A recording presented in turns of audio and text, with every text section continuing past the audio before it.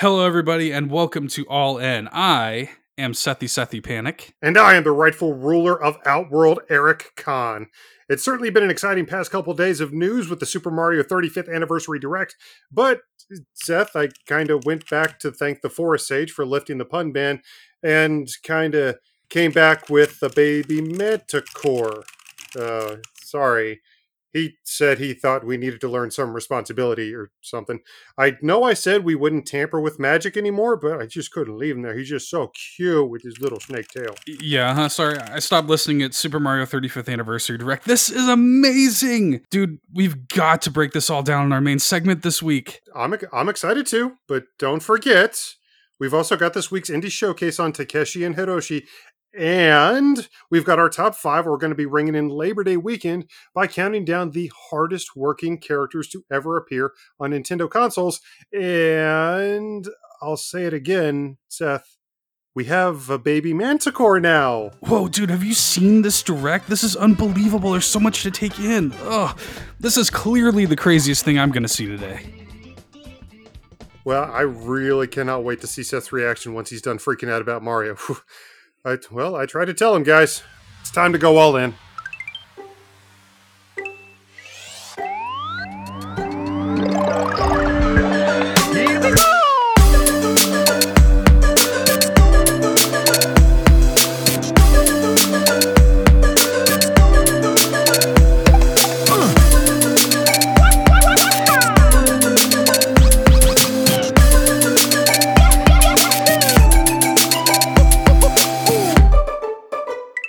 Okay, seriously, a Manticore? The Sage may as well have given you a dragon. Dude, think about it.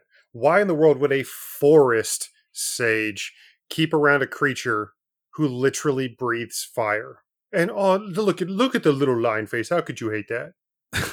Whatever. Look, you're cleaning up after it. You're gonna feed it, and that's all I gotta say. If it destroys something in the HQ, that's on you. Seth, this is our baby. Let me guess, you've already named it and stuff, haven't you? Well, yeah. Little Eric. All right, then, Eric Prime. We've got a show to do. What's been going on this week? Nothing much. Let me set the little guy down right here. There you are, buddy. Just stay right there. Yeah. It has certainly been a big week, especially the past couple of days. We've been still trying to wrap our minds around everything. But I specifically started playing Final Fantasy Crystal Chronicles. Very excited to talk about that. Obviously, something happened that very much, we had to put that on the back burner. Yeah. We'll talk about that soon, but I have been putting a lot of time into Crystal Chronicles since I picked that up. You and I, together, actually played through Streets of Rage 4 this past week, a few days ago. We did. That was so much fun. And especially for, an indie game, what a great online connection that had. Yeah, we really had basically no issues. We had a little one just because there was a massive thunderstorm going on for a while. But honestly, aside from that, we had a really solid connection the entire time. I just had so much fun with that. I played the big grappler character, this Samoan cyborg in the game named Floyd, and I was just almost in tears laughing just from picking up enemies and throwing them off of elevators or outside of windows. It was so funny. Just picking people up and just gone, just chucking them across the room outside of a window. I just found that immensely satisfying. Anytime there's any semblance of open space, if there is space sufficient for you to throw a person through it, a person was getting thrown through it, basically. Just how many times did I pick somebody up just gone? Floyd honestly kind of breaks a few of those sections. He really does. But oh man, that was such a great game. My copy finally came in from Limited Run Games. I love their stuff. We'll be talking about them a little bit in the news roundup, but their products are so great. Been waiting on Streets of Rage 4, and it certainly did not disappoint. Still been working on Yooka-Laylee, still been working a little bit on Yoshi's Crafted World. So between Streets of Rage and Final Fantasy Crystal Chronicles and Yooka-Laylee and Yoshi's Crafted World, and honestly, I've also been, I don't know why, but I also kind of got a little bug in my ear to rewatch a lot of the old Marvel movies. A lot of it did have to do with the tragic passing of Chadwick Boseman. Rest in peace. He seemed like a Of course. phenomenal human being by all accounts. Very much going to miss him, but I did watch Black Panther, and I watched a few other Marvel movies this past week, in addition to trying to play all of these amazing games for our little amazing podcast for you wonderful listeners of ours. But between that and the movies and trying to take care of a infantile mythical creature, I don't know. Hadn't been too exciting, I guess. Well, before my brains were blown out of my head by the Mario explosion this week. It's been an interesting one for me. Like I kind of touched on last week, my wife and I evacuated from Hurricane Laura. We're currently staying with some friends. Wanted to shout them out really quickly, actually. Wanted to shout out our friends Amanda and Kevin, who just publicly announced that they are expecting their first child. So congratulations to them. Yeah. Amanda, Kevin! Gonna have to get them a little baby Manticore onesie. Yeah, so they're expecting their first child. We've been staying with them. Very grateful for them providing a safe harbor for us. But we did just get news today that power has been restored to our area, thankfully. Finally, after a little over a week of downtime. Yeah. And we'll be heading home tomorrow. So yeah, looking forward to that. But while I've been kind of here, still working on the podcast, thankfully still able to do kind of my normal workflow stuff. I've been kind of messing around with Animal Crossing, the new September stuff, the new bugs and fish and sea creatures and all that fun stuff is now available in Animal Crossing for the month of September. So that's been fun. I've got to do that. Yeah. So much, but I need to do. I even missed the Paper Mario Origami King. I did too. The Super Smash Bros. Ultimate Spirit event. There's just so much going on. It's ridiculous, man. Like I posted that to our social media feeds and I meant to turn it on and do that. And now I didn't. And now I got to wait for like 6 months from now for them to finally work that into the normal rotation. So I'm a little annoyed. Oh, well, is what it is. Playing a bunch of Crystal Chronicles. We are still doing a review for that in the very near future. But again, Mario Explosion happened, and we've sort of recalibrated our schedule upcoming. We will talk more about that next week, but there is still a review for Crystal Chronicles incoming. Been playing a whole bunch of that and enjoying it. One last game I wanted to shout out just really quickly before we move into the news is Samurai Jack Battle Through Time. I want to play it. I've been playing a considerable amount of this game, and I gotta tell you, for a licensed video game based on a Cartoon Network property, this game is better than it has any right to be. It really is. That's good to hear. Yeah, I mean, like, I'm not saying it's, like, amazing 10 out of 10 or whatever, but it definitely is scratching, like, a nostalgic itch of, like, PS2 games. Like, it's got that kind of, like, action-adventure with a little bit of, like, modern combat. Like, I actually am really impressed with the combat. It's way deeper than you expect. There's, like, a pretty intense like skill tree, and the combat is almost like Dark Souls light a little bit. It's actually like a pretty impressive little game, and some of the levels are massive. The entire voice cast have reprised their roles. Oh, no kidding. Phil Lamar comes back? Phil Lamar comes back. Obviously, I'm blanking on the actor's name. The guy who voiced Aku, who unfortunately passed away. Mako. Yeah, Mako, and but he had like a professional, voice double who kind of took the reins for him after he passed away, and he is voicing Aku here. Everybody's come back. John DiMaggio, Scotsman, everybody. Nice. Yeah, everybody. So it's pretty legit. It's done right. Like in terms of like for what it is, for it being like a $40 action, kind of game in the Samurai Jack license, it's the best version of what I expected it to be. So that's pretty much what I'll say about that. If you are a Samurai Jack fan, if you're looking for a fun little romp, I can pretty wholeheartedly recommend this. I think you'll be surprised and impressed, as I am. been having a pretty good time with it. Well, once I finally get my copy in and we get some time together with it, we might have to showcase it a little bit. Yeah. Yeah, I would love to talk some more about it. I haven't finished it yet, but I again, just having a really good time with it. Really impressed by it for what it is. But that's about all I've got. So, you ready to talk about some news? You know what? I am indeed ready to. I'm going to pet the little guy one more time. Yes, I'm ready to talk about some news. He's so cute. All right, well, let's do it. Hey, listen! Well, as I have alluded to a few times now, and I've sort of finally calmed down from what I have lovingly referred to as the Mario explosion, the Super Mario 35th Anniversary Direct, which was just like a megaton of Mario related news that is, I don't know about you, but this is like, as a Nintendo fan, exactly what I wanted to hear from Nintendo. Yeah, I mean, admittedly, there are a few things in here that weren't necessarily surprising. However, Right. there were some pretty nice surprises.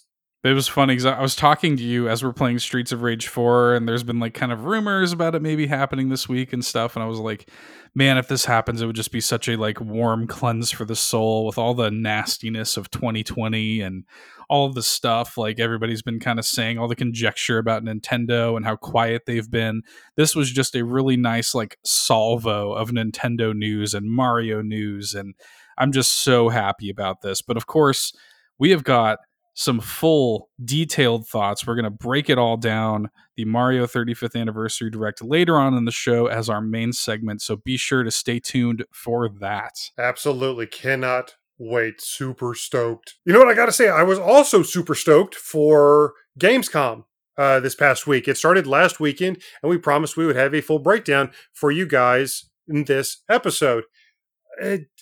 Unfortunately, it kind of turns out there's not too much to break down as far as Nintendo news.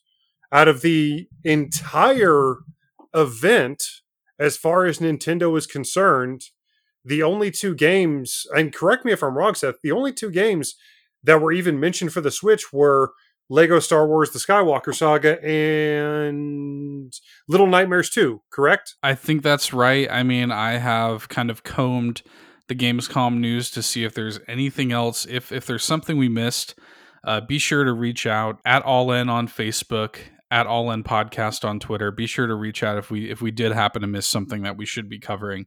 But yeah, as far as I can tell, there really was not much in the way of Switch news covered during Gamescom. Yeah, to kind of touch on what you're talking about, both of these involve delays, as a matter of fact. Now, we did see 2 new trailers for both Lego Skywalker Saga and Little Nightmares 2. Both of them looked great, especially Lego Skywalker Saga. I cannot wait to play that game, man. I'm so hyped for that. The gameplay trailer was amazing. However, it is being delayed to spring 2021, and Little Nightmares 2 is being delayed to February 11th, 2021. So, a little bit of a bummer, but I mean, Little Nightmares, if you haven't played it, fantastic horror indie game. You should definitely check it out. But obviously, Lego Skywalker Saga is quite a bit further on the opposite end of the spectrum. But really interesting that the entire show, that this was kind of it. I mean, I know everybody's kind of wide-eyed about the Xbox Series X and the PS5 coming out, and everybody's wanting to know about everything they can expect from that. But Nintendo is still very much alive, as they certainly proved a couple days ago. Mm-hmm. And it's just it's interesting. And we've also got Ubisoft Forward, the second Ubisoft Forward, coming next week on the 10th. The first Ubisoft Forward, featured nothing in regards to Switch. I think with the exception of their mobile game, or Brawlhalla. Brawlhalla was the only game from Ubisoft Forward that was even remotely tied to the Switch. So, I mean, we'll see. Obviously, for the last one, I was kind of hoping, praying, predicting, wishing for a Mario Rabbids Kingdom Battle sequel. Still hoping for that. Obviously, there was the talk of Brian Lee O'Malley teaming up with Ubisoft for potentially a Scott Pilgrim thing. We don't even know if that potential thing would be Switch related. However, between Ubisoft, between Gamescom, it seems like outside of Nintendo, the company Nintendo, it seems like a lot of people are kind of focusing on the next generation. It's almost as if they've kind of got blinders on. Yeah. Nintendo's kind of had to do most of their own marketing on their own products. It really feels like if it's not, 8K, or if it doesn't have the visual fidelity of, a computer that's going to be created 10 years from now. Right, yeah. Yeah, I mean, Nintendo is playing the cards really close to the chest right now, right? I mean, we sort of talked about this weeks ago when we talked about what we thought their sort of strategy was going to be coming into this fall. And yeah, I think Nintendo is happy to sort of not play it quiet because they've certainly got some exciting stuff coming on the horizon, even just as it relates to Mario. But in terms of like beating their chest and making a big stink about it, I think they're kind of more willing to just do what they do and let the other guys kind of come out and dominate the headlines while they quietly make all of their money. And then I think we're going to see them next spring with their own new console. So I don't think they're super worried about it. In terms of Ubisoft, I honestly, bold prediction here. I think Scott Pilgrim's going to be there. I think so. I would love to see that, and I would love to see a Switch version. I'd absolutely love to see a Switch version. Obviously, we just finished playing a wonderful beat 'em up on the Switch this past week, and would certainly love to see another wonderful beat 'em up on the Nintendo Switch. As a matter of fact, we may be talking about beat 'em ups again here in just a moment. But still interesting. I just want to say this before we move on. I just don't want Nintendo to find themselves in the same situation they did GameCube era, where they're having to basically rely on themselves completely. Obviously, they got a lot of third-party support back in the past couple of years because of just how insanely successful the Nintendo Switch is. But with everybody looking to the next gen and not a lot of people promoting Switch titles, I don't want to say that it feels like the industry is moving on from a fad, but Nintendo shouldn't, long term, it should not be comfortable with having to do all of its own marketing. Yeah, I think there's a little bit of that. I think there's also a question internally with Nintendo of how they want to market this stuff, right? Because, I don't think we're in danger of them losing third-party relationships because, I think that's evidenced in the partner showcases. They've now done 2. They have, they continue to say in the second partner showcase that more are still coming. So we do know that they've got more partner showcases on the way. We know about third-party partner relationships in development. We know about things like No More Heroes 3, Bayonetta 3, etc. And I think we're going to continue to see that kind of stuff. Again, I just really think that it's Nintendo's. I think the onus is sort of on Nintendo right now to just sort of be quiet, and I think they're just trying to sort of evaluate where they stand.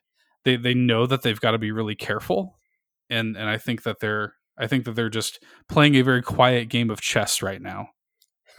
Well, they made a very loud move this week, but yes, again, get into that later.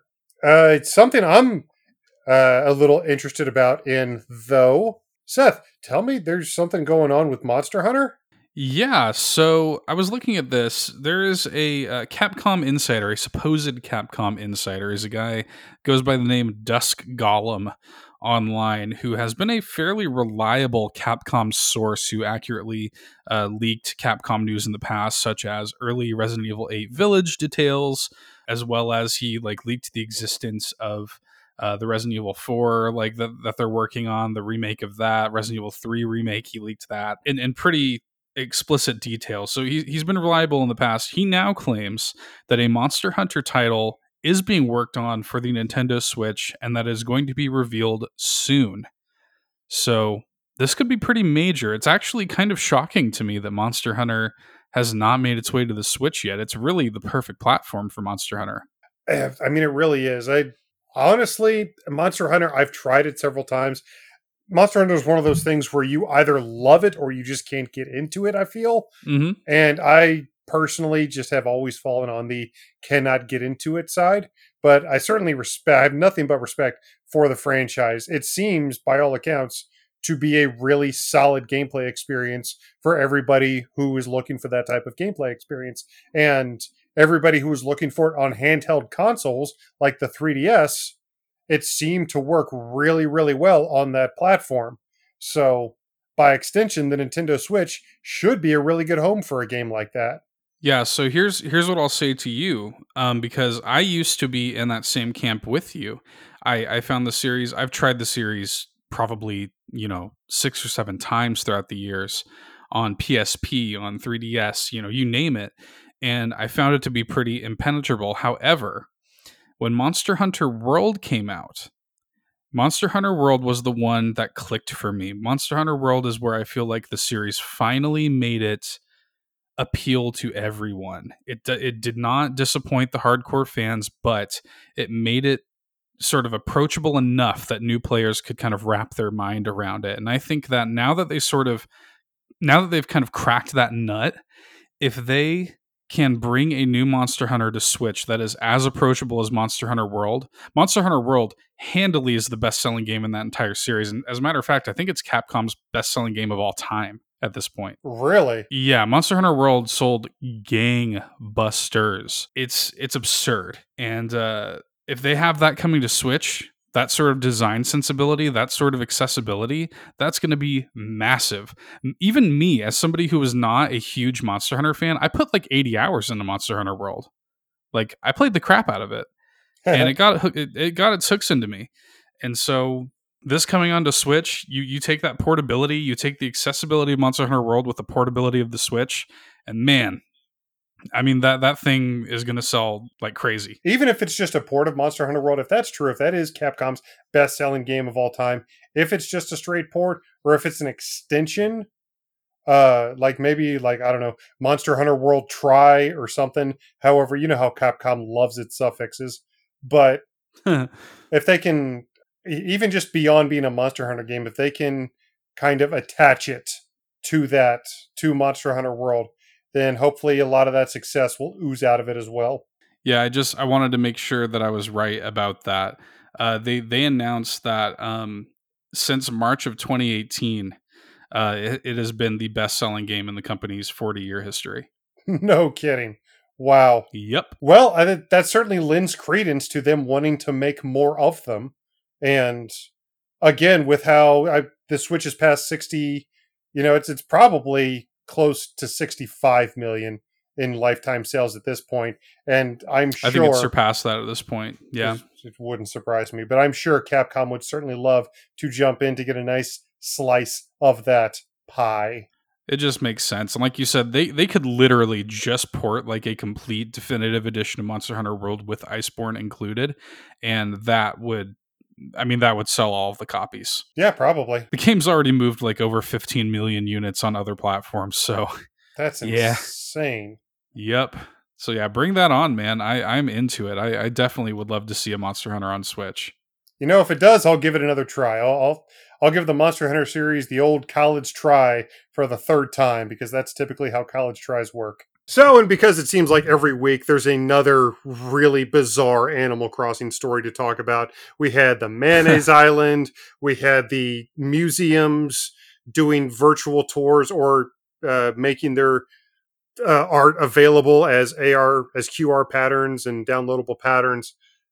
Now, there's another group of people getting into that. Politicians. Yes. In yet another weird and wonderful Animal Crossing world story. The 2020 Democratic presidential ticket of Joe Biden and Kamala Harris have officially made QR codes available to use to create Biden-Harris campaign signs for your Animal Crossing New Horizons island. Yep. And I mean, I love the game, but shut it down. Like that's this edition of Pokemon Go to the polls. It's just like that's.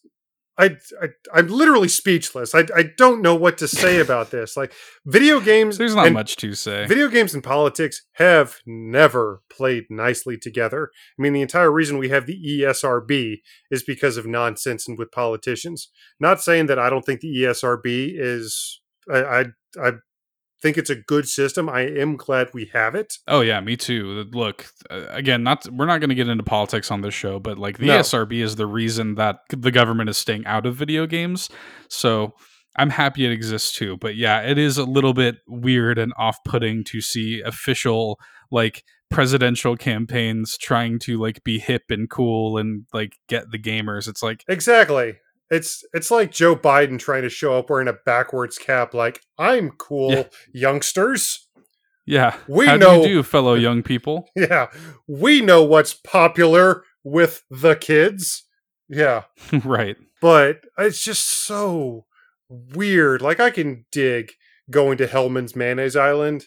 I really can dig checking out museum artwork, but I don't care what my decision making is, which candidate I'm ever going to support.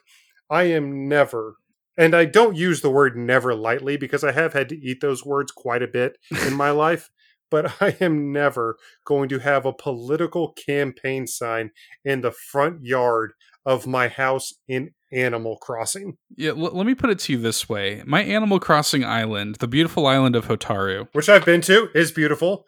Can confirm is beautiful. that island is an escape from the real world. And no matter what my political leanings are, I am not bringing real world politics into my Animal Crossing island. No, thank you. Goodbye. Now, can I just real quick? You brought up the art museum thing a couple of times. Real quick little micro rant here. I had Red visit my island for like maybe the fifth time ever today. And would you believe that dirtbag brought all fake pieces of art to my island? I completely believe it because he's a dirtbag. Dude, I was so mad that I was like, I got super excited. I saw he was on my island. He never comes to my island. I'm like, oh, great, you know? And I get in there, and sure enough, every single solitary piece of art on that ship was fake. I was like, you've got to be kidding me, dude. Anyway, micro rant over. I'm sorry, but Oh, well. we'll see what wonderful, bizarre, and zany Animal Crossing news we'll have for you guys next week, because I'm sure something will happen. Something's bound to happen. But that is kind of one of the reasons that the game is just so amazing, frankly. Just all the insane things that have happened just in the first half year that it's been out. Gives us something to laugh about. It certainly does. Now, another kind of news subject that we have seemed, thankfully, to be talking about a lot is new releases for legacy hardware. We do have another one of those this week, because for those who follow limited run games, I already shouted them out for Streets of Rage 4. They do fantastic work. They have Dead Tomb from the NES that just became available yesterday, Friday, September 4th, and is now available for pre-order. Dead Tomb on the NES is getting re-released through limited run games. And man, this surge of releases for legacy hardware does my heart good. I mean, I almost feel like I need to like create a segment stinger for for highlighting legacy hardware releases at this point. It's happening so often. It feels like it, and I'm okay with that. I am perfectly okay with that. Now, that one just became available yesterday. However, there is another independent physical game publisher who has an NES title whose pre-orders end tomorrow. It is Project Blue on the NES through First Press Games. Okay. So if you are listening to this the weekend it comes out, and this interests you, Project Blue was a kickstarted game from a couple years ago, I believe, but it's getting a physical release through First Press Games, the same company that we told you about with the Game Boy Color game Powa. That pre-order ends September 6th, Sunday, September 6th, tomorrow. So if you're listening to this the first weekend it comes out, check that out. and then check Cool. out Dead Tomb. Again, we will always let you guys know when these legacy hardware releases are happening, just because it's so cool when it does. Well, I had another kind of cool thing float by my Twitter feed earlier this week that I absolutely had to shout out because I'm a huge fan. Back on the 3DS, the games have been re-released on the Switch, but I was a huge fan of the Gunman Clive games Oh yeah, yeah, on yeah. the 3DS. Yes, the sort of Mega Man esque kind of 2D kind of 2.5D. platformer shooters. Yeah, really cool art style to them. Really nice animation. Really unique games. Well, the maker of that series, and I apologize, I'm not going to try to pronounce your name. He's a Swedish gentleman and has an appropriately difficult to pronounce name, so I'm not going to butcher it. However, he is making a new game, a beat 'em up called Super Punch Patrol, and not only is that coming out for Switch, it's coming out on September 17th, and it's coming out for just $4.99.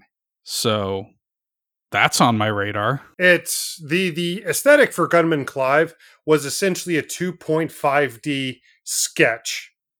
Right. It looks like sketch art, like kind of like roughly drawn sketch art, almost constantly moving. Like it looks like it leapt right off of a notebook page. I mean, it really does. It's almost as if every frame was individually sketched and it's just a flip book, like a pencil sketch. It's a really, really interesting aesthetic. Gunman Clive 1 and 2 both had this aesthetic, and Super Punch Patrol continues this, visual motif. Yeah, I mean, when I describe the game to you, like, hey, the maker of Gunman Clive is making a 2D like beat 'em up brawler, I basically said, what your mind creates when I tell you that is exactly what it is. And I immediately messaged you back. It's like, yep, you were right. I mean, look, that it is that art style, but in a really interesting looking 2D brawler. Now, admittedly, Gunman Clive, these games are not super long. They're not not. like super deep, but they're inexpensive and they're a lot of fun. And I think this is going to be very much in line with that. And I mean, look, it's such a low asking price. For me, like as long as it's a really good handful of hours, I'm good with that. You know what I mean? Like I'm totally good with that. Definitely going to be checking this out. It is unfortunate that it's coming out the day before Mario, That's true. but still looking forward to it. Well, I mean, honestly, we could probably finish that in a couple hours anyway. It's probably going to be the kind of thing you can turn on and finish in the same afternoon, but still. Oh, I'm sure. We'll definitely have to check out the eShop in a couple weeks when that comes out. Actually, speaking of the eShop, we do have a quick update on that. Obviously, anybody who has seen the eShop in the past day or so knows that it did get a little bit of a makeover. However, that was not the only augment that the eShop received this week. Just a small little update, but a very welcome one. Pre-orders can now be canceled up to 7 days prior to the release of the game. Your method of payment will no longer be charged at the time of the pre-order. It'll be charged when it actually gets released. And you actually get to see, when you're looking at a game and it says it's on sale, now there's a little tag that says how long the sale is going on for, how much longer the games are on sale. So the eShop did get patched. Like I said, it is a small thing, but it is, I think, very helpful. I think it's a lot more meaningful than it seems on the surface. I think it's going to be really helpful in helping people make decisions on what to buy. Well, it's really nice for the sale thing because I mean it'll literally tell you down to the hour how long or how much longer the game in question is on sale for, which is really nice because the eShop can at any given time be running multiple sales from various publishers. So it is nice to have that feature built in now to sort of keep track of all of that. But in terms of the pre-order change, that's also kind of nice for people who kind of change their minds like up to release. Now basically the way it's going to work is no longer a flat pre-purchase. You now basically hit a button and say, hey, I'm going to buy this game, I'm pre-ordering this game, and 7 days ahead of the release they will then charge you, and you have up until that point, up until a week before the release, to cancel your pre-order. So kind of makes it quick and painless. Now, you will not get your gold coins or anything like that, of course, until the payment is finalized. That's a good point. That's just something kind of worth knowing if you are the type of person who, wants to pre-order a game, but you're kind of flip-flopping about it. You can do so kind of more safely now and know that you have that window of time to cancel. Yeah, it's really nice to see how hard at work Nintendo has been on doing even little things like improving the eShop experience. And, speaking of hard work, it is Labor Day weekend, and Hey, little Eric's kind of wandering off there. he's just going downstairs. He'll be fine. I mean, how much damage can a Manticore do anyway? But I'm sure he'll be okay for a while, buddy. But I need you to focus because we've got a top 5. Like I said, it's Labor Day weekend, and we thought we would celebrate the hardest working characters in Nintendo's long history. So how about it, buddy? You ready to do this top 5? Let's do it.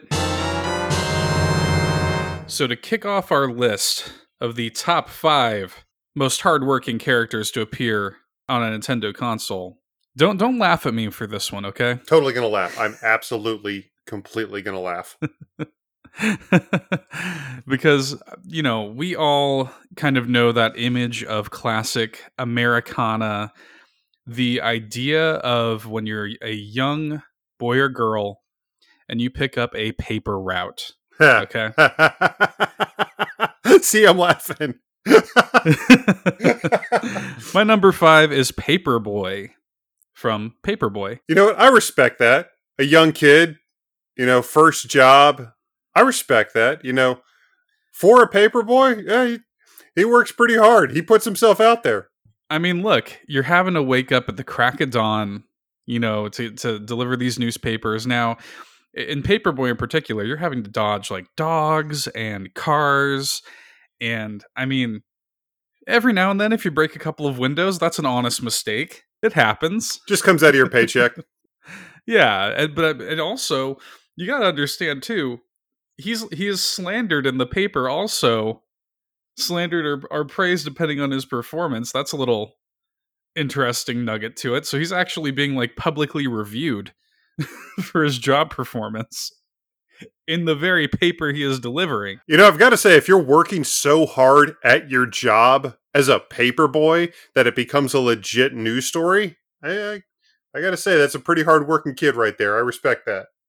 That is a pretty hardworking Paperboy. You're making waves as a Paperboy at that point. I gotta respect that. The young entrepreneur. You know what? You think about that game, the concept at least, has not really aged very well. Because I would love to see a young person play that game. It's like, why is he throwing paper in people's front yards? It's like, no, it's a newspaper. It's like, yeah, but people just read those on their phones. Why aren't people just reading those on their phones? I was like, oh, child. Oh, young one. No, you sweet summer child. Yes. Yeah. Yeah. Even the very concept of newspapers is sort of antiquated at this point. But now I did want to have a quick side story. I told you this just a minute ago before we started recording, but I wanted to say it on the show because it's just so funny and bizarre that I felt like the audience needs to hear it too.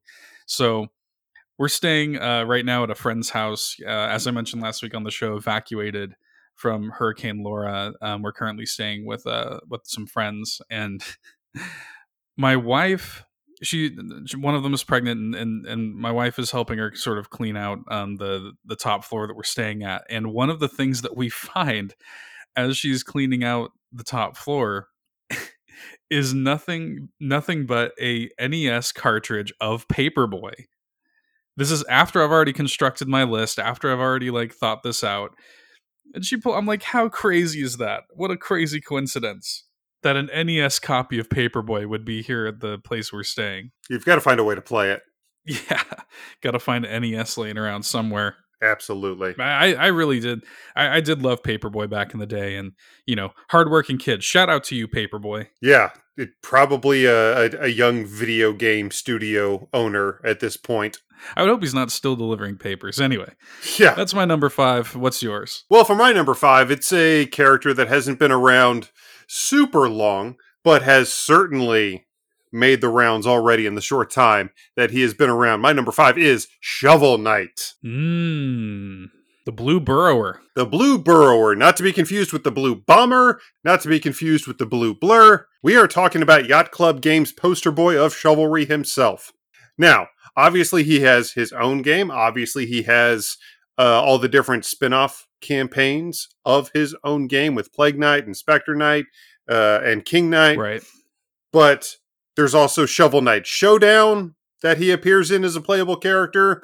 We've got the upcoming games already, Shovel Knight Dig, Shovel Knight Pocket Dungeon. But like in addition to that though, like check out this list of games that he has already appeared in just in the handful of years since that initial release. Came out, what, 2015, I think? Yeah. Adventures of Pip, Two Brothers, Road Redemption, Cook Serve Delicious, The Reward, Tales of Alethrion, Sea Wars, Runbow, All Stars Dungeons and Diamonds, Mutant Muds, Dino Run, Azure Striker Gunvolt, Creepy Castle, Yooka-Laylee, Blaster Master, Aegis Defenders, Bit Trip, Indiepogo, Blade Strangers, Rivals of Ether, Brawlhalla, Super Smash Brothers, and technically Bloodstained. Wow. Yeah. That's crazy. That guy gets around. Yeah. That's just in the past few years since that game's release. He has appeared in just about every indie game, it feels like.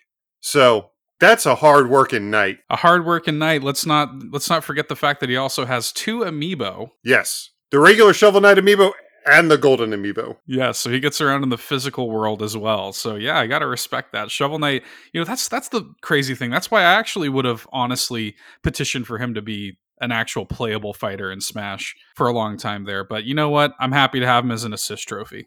In many of those games that I mentioned, he does show up as a playable character. Yeah. Oh yeah, he is my go-to playable character in Runbow. So Runbow, I do want to play Blade Strangers. He's got a weird, like, super beefy look in Blade Strangers, though. Funny cameo in Yooka-Laylee also. So. Oh, yeah. But, I mean, you think about that, like, most video game characters, like, in terms of crossovers and cameos and playable appearances in other franchises, like, Mario is basically the only other character that even comes close. And Shovel Knight's only been out for, like, half a decade. Right. So, yeah. So I salute you, Shovel Knight. Man, get that money. He works hard for the money. Get them gems. Yeah, no kidding. For chivalry. For chivalry. Well, my number 4, if you've ever played the hectic co-op experience that is Overcooked, you know how hardworking the manic chefs of Overcooked are as they're running around frantically trying to prepare these orders. So my number 4 are the chefs of Overcooked. Any job that you basically need to have hypertension in set already as a pre-existing condition just to be a playable character? Yeah. Pretty much, yeah. My wife and my wife works in the food industry, so she can handle it more readily than I can. She can sort of rise to the challenge better than I can. But for me, like, I get super stressed out playing Overcooked because it is hard work. Like, it is stressful having all those orders stack up and having to run around and all the various dangers and challenges Overcooked throws at you. The game is super fun, but man, it's hard. And it'll do, I mean, if you've never worked in the food industry before, it will make you respect the food industry. I really want to play it. I haven't played either Overcooked 1 or 2 yet. I really should. It's a lot of fun. Like couch co-op, it's a lot of fun. Overcooked 2, I think, even has online co-op. Both games are available on the Switch eShop. I highly recommend it for a good co-op experience. Just, be ready to want to tear each other's, hair out. Oh, dude, if you were a fly on the wall when my wife and I, if you didn't drop the stupid tomatoes. Anyway, that's my number 4. What's yours? Well, my number 4, he doesn't work quite as hectically most of the time. However, for a defense attorney, that man does a lot. Of course, I'm talking about the Ace Attorney himself, Phoenix Wright. So across 6 playable appearances in the Ace Attorney series, Phoenix has to take on what feels like 100 different cases. And he's always got his assistant Maya, but the amount of work that he puts in and the amount of enthusiasm and exuberance that he puts in to his job. Man, talk about a guy who was made to be a defense attorney. And of course, everybody always goes back to that iconic, courtroom interruption. Objection. Objection! Yeah, shameful gamer confession time. Really? I've never played a Phoenix Wright game. Wow. Yep, never. I own them. I bought the trilogy on 3DS, and I bought it. I even have it on my Switch, but I've never played them. But I mean, even beyond all the investigation and the courtroom drama and everything that you actually do within the game, even within the canon of the game, he starts this law firm with a partner. The partner winds up getting murdered, so he has to wind up taking over complete control of the law firm when it was two people initially. Then, of course, he goes through all of this stuff. He winds up losing his license. His law license, has to get that back. And then eventually he gets to the point where he's so renowned, he goes to work developing a new legal system for a country. Wow. So even within the canon of the game, outside of the actual gameplay itself, like, this dude does a lot. As far as lawyers go, he's a good one. Respect. That's pretty crazy. Respect. And of course, somewhere inside all of that, he did find time to save the universe against the threat of Galactus in Ultimate Marvel vs. Capcom 3. So that's very true. That's very true. In addition to defending the wrongfully accused, he did also find time to defend the Earth from cosmic threats as well. Literally using his exclamation of objection as an actual attack. The ultimate defense attorney in every sense of the word. Yes. So, great job, Phoenix. Even teamed up with Professor Layton. Definitely check out Phoenix Wright and Professor Layton's crossover. That was a really, really interesting time. Now, I didn't play that either, but I actually really like the Professor Layton series, and I came very close to putting Luke from Professor Layton on my list. Shout out to Professor Layton, for sure. Actually, speaking of honorable mentions, the DS was rife with really interesting experiences like this, and I really almost put Derek Stiles from Trauma Center on mine. Oh, wow. Trauma Center's an amazing series on the DS and the Wii. I prefer the DS versions, but if you haven't played it, go check those out. Sorry, small rant, back to the list. Well, continue on my list for number 3, another, I guess, paper pusher, but also has no problem getting her hands dirty, Isabelle from Animal Crossing. Oh, the most lovable paper pusher ever. But I mean, talk about hard worker, especially in New Leaf, where she was first introduced. Like, she works tirelessly as your secretary, as the mayor's secretary, you of course playing the mayor. Isabelle is she's always there for every little event in your town. She's up day and night. I mean, like, she quite literally, and even in New Horizons where she appears again, she's always the one doing the morning announcements after you unlock her in the game and stuff. And she, like you say, she's lovable.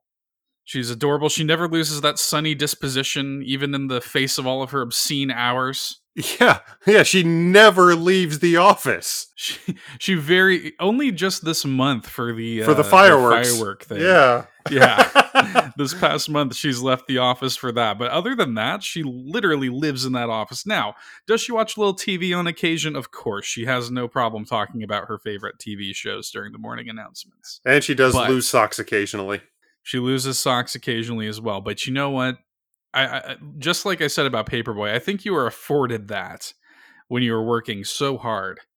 So, Isabelle, the adorable dog secretary from the Animal Crossing series, you just can't help but love her. I do absolutely love her. And I legitimately, I know she's just an NPC in a video game, but I would be legitimately okay if they turned off Isabelle's functions in the game for about a month just to let her go on a cruise or something. Yeah, give her a break, man. Yeah, I'd be okay. I was like, you know what? I don't need that. Let her go on a trip. It's like, she's just a video game. It's like, I don't care. Give her a break. Give her a vacation. And I mean, yeah, does Tom Nook handle stuff like the actual island renovation stuff? Yeah, but the ins and outs, the having to deal with the residents and stuff like that, I mean, that's that's all on Isabel's shoulders, man. The town tune, the flags, that's all on her. So And she's so non-confrontational. Every time you say you want to talk to her about one of the island residents, she gets all like, "Oh no." yeah, it's adorable. So shout out to Isabel. For my number 3, I have got to go with a character who has been continuing over several centuries to burn the midnight oil.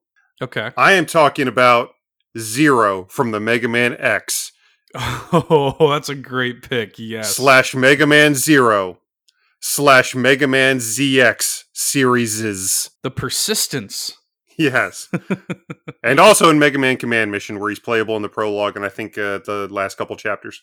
But yeah, by the time you start the X series, Zero is already a well-established Maverick Hunter, while as X is very much the rookie style character. Right. So he's already been putting in the work. Quote unquote, and if you haven't played these games, go back and check them out, but minor spoilers for the next couple minutes. He basically dies at the end of Mega Man X, but then is rebuilt, resurrected, and brought back for the remainder of the X series, dies again, and then they actually use the term resurrection at the beginning of the Mega Man Zero franchise. Oh, wow. But after a ton of adventures in the X series, he moves on to the Zero franchise a century later, gets resurrected, and has to fight in yet another Reploid war against Dr. Wheel and Omega. And then after multiple adventures, after 01, 02, 03, and 04, he dies again. After all that, after saving the world countless times, he winds up dying on a space station that hurtles its way into Earth. But he's still not technically done, even at that point. They take his spirit and they craft it into a bio-metal, and then use that bio-metal as a way to transform into Mega Man Model Z for the ZX franchise. And even then, he's still putting in the work. He's still helping defend the world. He's still helping fight the forces of evil, literally across 4 separate series, if you include Command Mission. Man.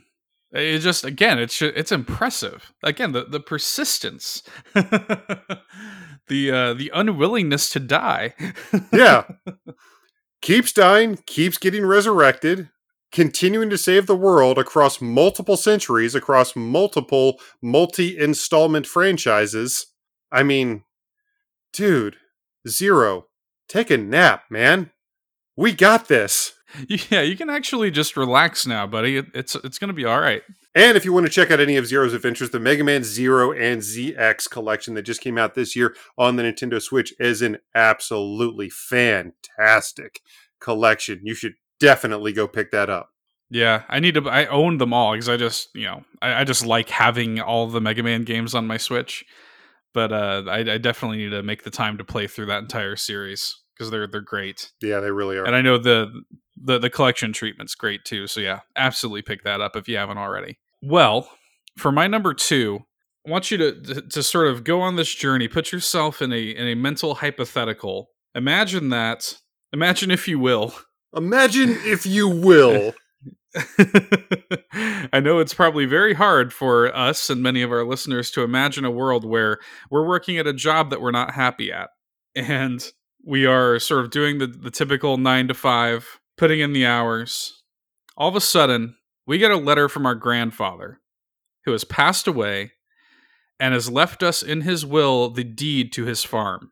And it is up to us to completely restructure and rebuild his farm into something special in Stardew Valley. My number 2 is you in Stardew Valley. Me? Yes. You, the player in Stardew Valley. The amount of work that is required to build up your farm. It would have been easy. I debated on I really tried to stick with one series per entry here because it would have been easy to include something like Animal Crossing as well, but I wanted to highlight Isabel. But Stardew Valley, the amount, before you really do anything, you have to clear out the land. You have to build your farm up from scratch. getting resources to eventually have things like animals, having to go into the mines and fighting monsters. And talk about hardworking. There's a literal energy meter. You are literally working out all of the potential energy that your character has in a day. Like, you are actually literally working yourself to the bone. It's measurable. And you can actually work yourself so hard that you run out of energy and you collapse and pass out. So if that's not hardworking, I don't know what is. And you wake up at like 6 o'clock in the morning every day, or 5 o'clock or something like that, and you work basically as long as you're able to, until either you pass out because it's so late, or you pass out because you have no energy. And then in the midst of all that, you're building relationships with people. You're doing various like town events. I mean, you are a hardworking farmer in this game. Stardew Valley, obviously a spiritual successor to Harvest Moon, but yeah, stuff like that, Farmville, those types of gardening sims, those types of life simulators, they're, yeah, I don't blame you. Good pick. Well, what's your number 2? All right, well, for my number 2, I'm actually going to get somewhat serious. Okay. My number 2 is Madeline from Celeste. Yep, can totally see what you're driving at there. The obvious takeaway from having Madeline at my number 2 is just how punishingly difficult Celeste can be, to the point where each individual level has its own death counter, because you'll just be dying so many times. And it is in many places, a pixel perfect platforming adventure up to the top of Celeste Mountain, which by itself is difficult. Trying to climb a mountain like that with basically no equipment but your wits. Right. That's one thing. Being able to get to the top of that mountain, that's one thing. That's already hard work. However, if you've ever heard anything about Celeste, you know that the themes of the game and the narrative of the game are very much focused on mental health. And the entire reason Madeline is doing this is to prove it to herself that she's good enough, because she does struggle very much so with her mental health. And yes, anybody who's ever had to struggle that much with their mental health knows that it can legitimately take most of your energy already in a given day just to be able to function normally. Like, it's 100%. It's already a lot more work just to live, just to exist. So knowing that she's already going through all of that, and throughout the course of the game, literally fighting her inner demons, overcoming that level of mental anguish, and then going on to get to the top of Celeste Mountain is a frankly Herculean feat.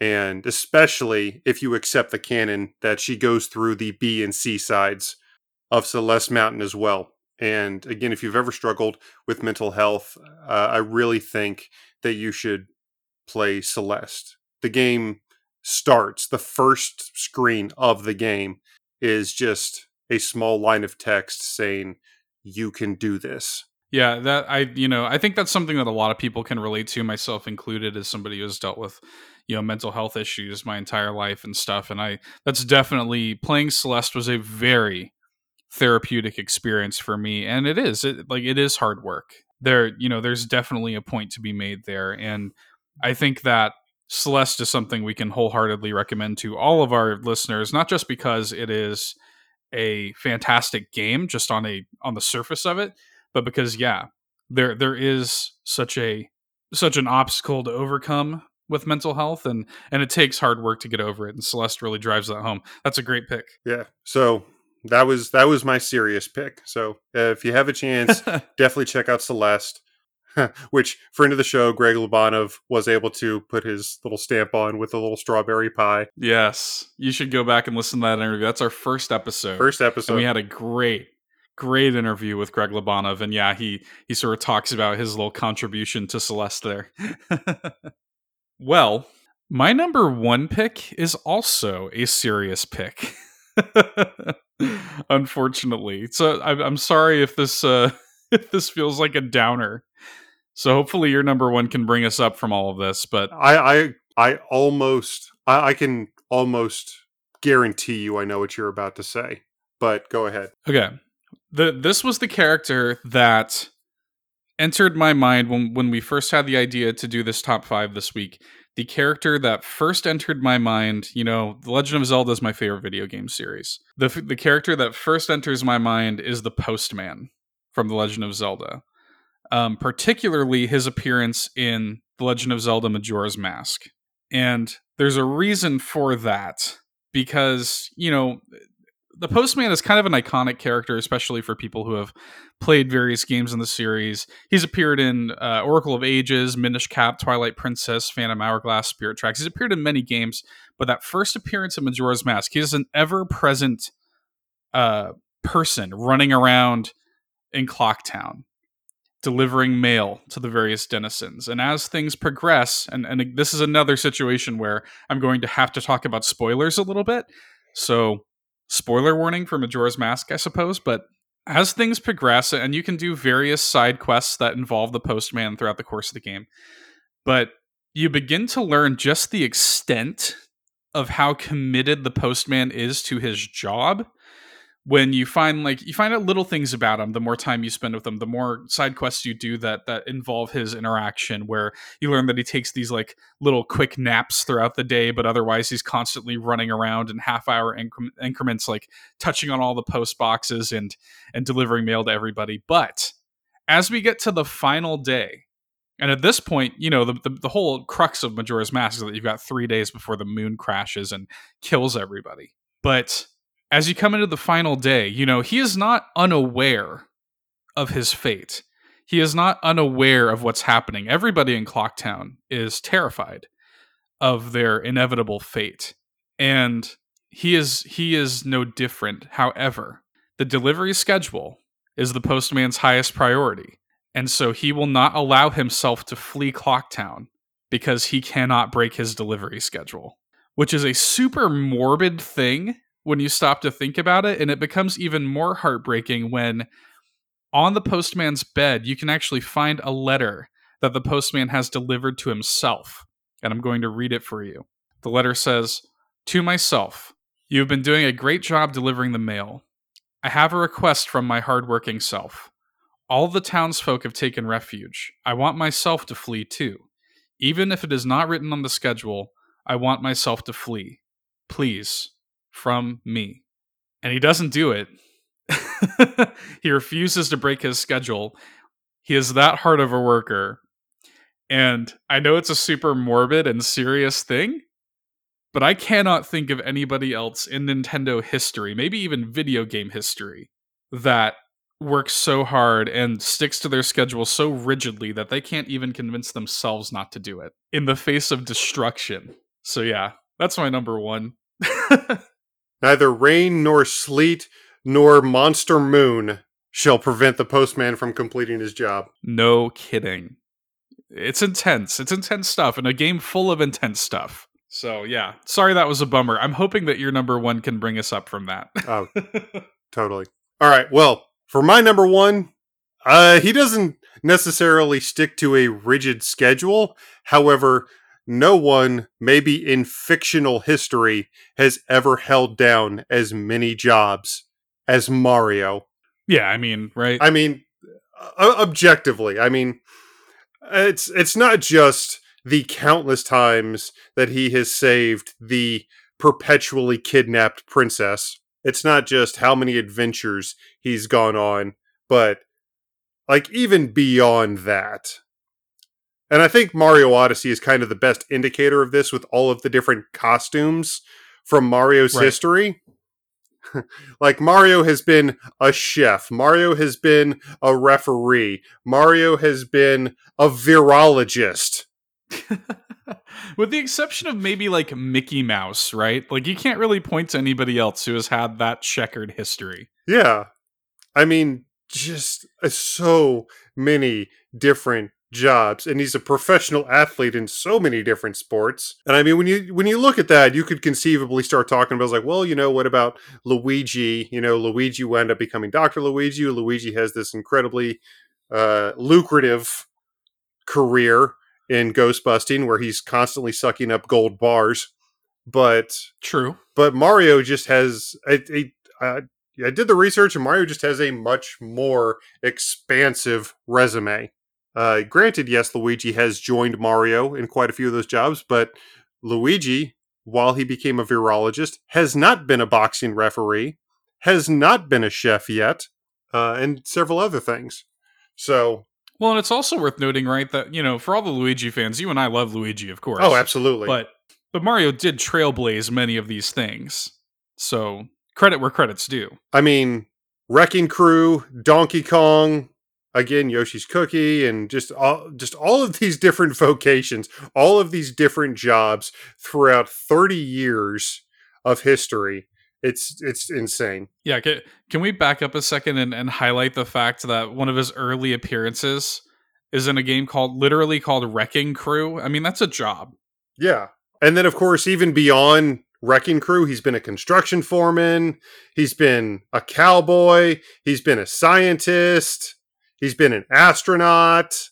I mean, competed in various sports. Exactly, yeah. He's competed in the Olympics, bro. He's an Olympic athlete. He's been a clown.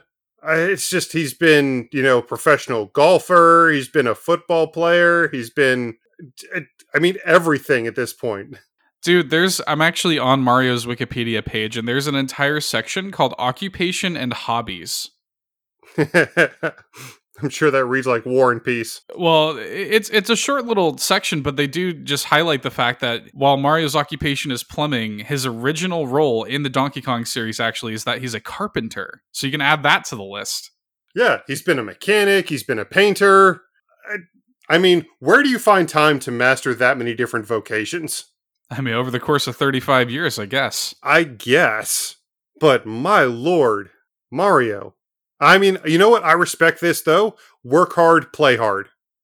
And this is true. Mario definitely plays hard. We talk about, being a professional athlete. A lot of those are for fun. Super Mario Party is all for fun. A lot of the different sports spin-offs like Mario Kart and Mario Aces and Mario Sluggers, Mario Strikers, those are all, kind of for fun. But like, even in terms of the actual vocations he's been portrayed to have, like, that is a ridiculous resume. Like, what job do you even apply for with that type of resume aside from hero? Right. It's almost like, it almost feels like his sort of like quote unquote day job as a hero rescuing the princess is like he's probably done that less than other measurable occupations. It's like, oh, the princess got kidnapped again. Man, I was just finishing this still life. Yeah, it's like a side quest for him at this point. Yeah. So it may be low hanging fruit, but for my number one, objectively, I couldn't go with anybody other than the jack of all trades himself and the master of apparently many, Super Mario. There's a lot of people who would probably see this being, your number one or whatever, us highlighting Mario on the list as being, yeah, like you said, low hanging fruit or too obvious. But I mean, there are certain things that are like, they cross that line of being like so obvious it's just objective. That's just one of those things. Like that Mario, it's an objective fact. You just have to have it on there. Not because it's like a Me Too sort of thing, but because, again, it's just, I mean, we just spent the past several minutes telling you why Mario had to be on there. So I would love to see somebody actually write out a resume for Mario, legitimately. I bet I could get a job at Lowe's with Mario's resume. Yeah. It's like, this resume is not real. You just made up words and put them on here. But those were our individual top 5 most hardworking characters in Nintendo history. What are yours? Let us know. Reach out to us on Facebook at All In. Reach out to us on Twitter at All In Podcast. Whatever service you are listening to All In on, make sure to like, subscribe, and leave comments. We very much appreciate you and all of our wonderful listeners. Thank you so much. Seth, I'll let you take us to the next segment. I've actually got to go feed little Eric. Okay. Well, yeah, just I guess hurry back quick so that we can do our indie showcase this week. Well, in our indie showcase this week, we've got another character actually that is hardworking. And you'll know exactly what I'm talking about when we get into it. Our indie showcase this week is on Takeshi and Hiroshi. So, Takeshi and Hiroshi is yet another game that was shadow dropped during the Indie World Showcase. We're kind of working through these. As I think we said when that happened, Nintendo just sort of gave us some weeks of indie showcases to work on. So we both played through it. We were both sort of intrigued by that initial trailer. It's a very sort of captivating initial trailer with the claymation art style and stuff. This comes to us from Oink Games. And yeah, let's get into it. Okay, I'm back. Geez, that thing is a voracious eater. Who'd have thought mythical creatures eat so much? But yeah, I heard what you were talking about the claymation as I was walking back. Yeah, I mean, if you've ever seen the old Rankin Bass old animated movies, of course, the most famous example of those being stuff like Rudolph the Red-Nosed Reindeer, Santa Claus is Coming to Town, stuff like that.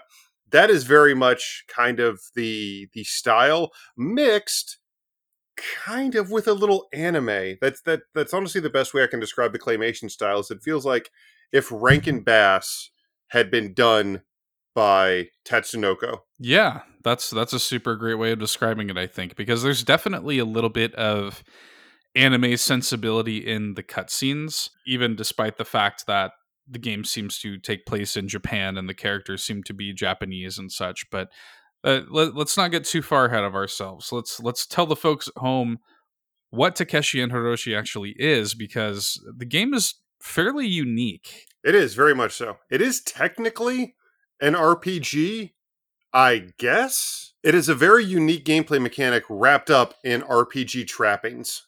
Mm-hmm. Now, obviously, with typical RPGs, you have your character, you have their equipment, and you have their items, and they go forth into the world to quest and do whatever heroes do, and they occasionally fight monsters and maybe a boss or two, en route to saving the world or whatever. In this, that's still true. You have the character, you have their equipment, they still fight monsters, and they are still trying to save a kingdom or a world or something. However, in Takeshi and Hiroshi, you are actually more in control of the monsters. Yeah, so and what Eric means when he says that is that you are in direct control, and that you are actually playing technically as Takeshi, who is programming this game for his younger brother Hiroshi to play and to keep him entertained. And the story sort of involves, it's a very kind of like short story, so I don't want to say too much in the risk of spoiling anything, but I think it's sort of revealed in the trailer that Hiroshi is ill or is in the hospital at a certain point and stuff like that. So it's sort of like you're programming a game in real time that your little brother is playing in real time to distract him from his ills. Yeah. So Hiroshi, the younger brother, is super excited, super stoked to play his older brother Takeshi's new game that he's been making. And even though it's not finished, so what Takeshi decides to do is to let him play it, and then essentially on his laptop, while Hiroshi, his younger brother, is playing through the game, for Takeshi to control Hiroshi's experience in the game in real time. Hey, come on now. That's not what he was doing. He's just doing his homework. He's just doing his homework. Exactly. I mean, for Hiroshi, like he says, for Hiroshi, he is the game. Yes, that kind of becomes this catchphrase a little bit as you get into the gameplay. And like I sort of said last week when I briefly talked about it, that is sort of the flow of the game, is like you'll get these sort of claymation cutscenes giving you a little bit of story. Then you get the sort of meat of the game, and then you've got cutscene. It's like cutscene gameplay, essentially. It's all sort of driving itself along. It's a very linear experience. It's not as if you've got like multiple branching paths or options or anything. No. It's very much the experience is the experience. No, it's incredibly straightforward. But everything we said about the gameplay, what it essentially boils down to is the fictional game inside of Takeshi and Hiroshi is called Mighty Warrior. Mm-hmm. And essentially what you're doing is the Mighty Warrior, who is being played by Hiroshi, you are choosing the monsters that Hiroshi fights. Now, the strategy behind this, and it's actually, once you get into it, once you realize kind of what you're doing, it becomes really, really interesting. Because the entire point of the game is to choose a monster or monsters that will essentially get Hiroshi down as far, will knock off as much HP as possible, get them down to just as close to being knocked out as possible before he can defeat the monsters. Now, in the gameplay, you are trying to make Hiroshi enjoy the experience. The way Hiroshi enjoys the experience is through the thrill of victory. As he continues to get hit by the monsters, his stress level will increase. The more HP his character loses, the more stressed he will become. However, when he ultimately beats those monsters, that stress will then be converted to joy. Yes. And both the stress and the joy are numerically tallied in the game. And the actual point of the game is to, throughout the course of 5 rounds in each chapter, to get Hiroshi's joy, his enjoyment with the game, to a certain level.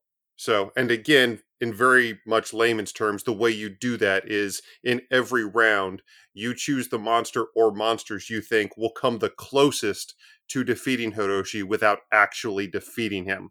Right.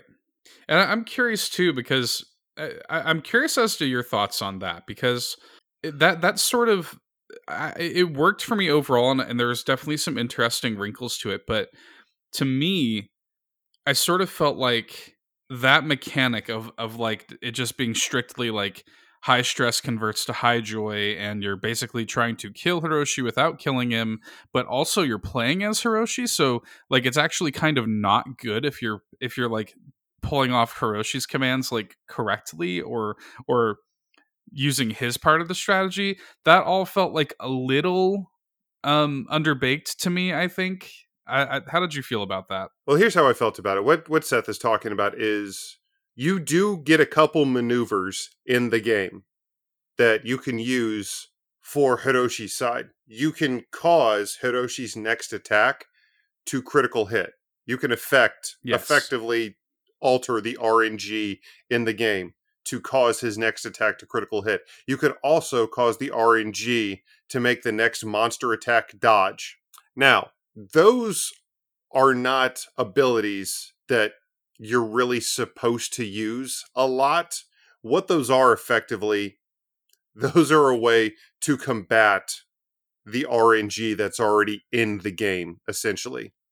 Now, if you know what you're doing, if you know the monsters that you think would best fit the situation, however, if somebody winds up landing a critical hit, or if somebody winds up missing an attack, which especially going into the later chapters will happen. Mm-hmm.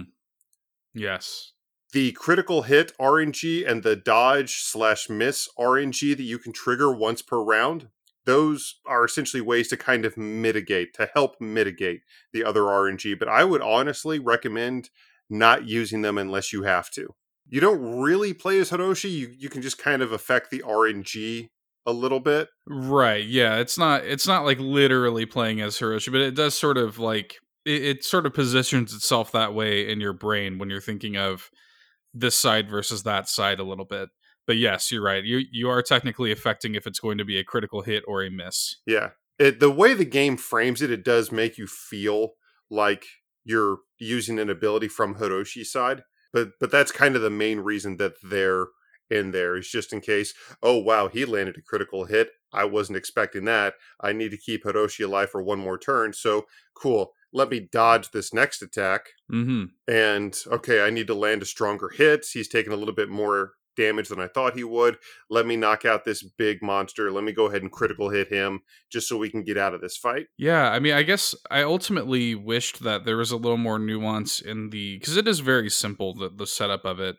And it's just, you pick these monsters, you come to sort of know what the monsters do and the way they act and the way they're going to behave in combat, down to the point where, like, there were many situations for me where I had meticulously placed monsters in specific positions, knowing which ones Hiroshi was going to attack in that battle order, Yeah. and that became a very important part of it. But I was sort of just like, man, like I wish there's a little more nuance, and I wish there were like multiple factors that factored into his joy. I wish that stress wasn't the only. I mean, and there are little things like he'll get a little bit of a bump when he like levels up, and he'll get a little bit of a bump when he does like complete it, or depending on how close he gets, like there are different modifiers. Like, oh, Hiroshi like barely made it out of that one, Yeah. But I almost wish that there was like a little bit of a balancing act between more factors, not just stress, majorly. I'll admit, I would really like to see the mechanic. I think it's really, really interesting, and I would certainly love to see it expanded on in a sequel or in another title. Mhm.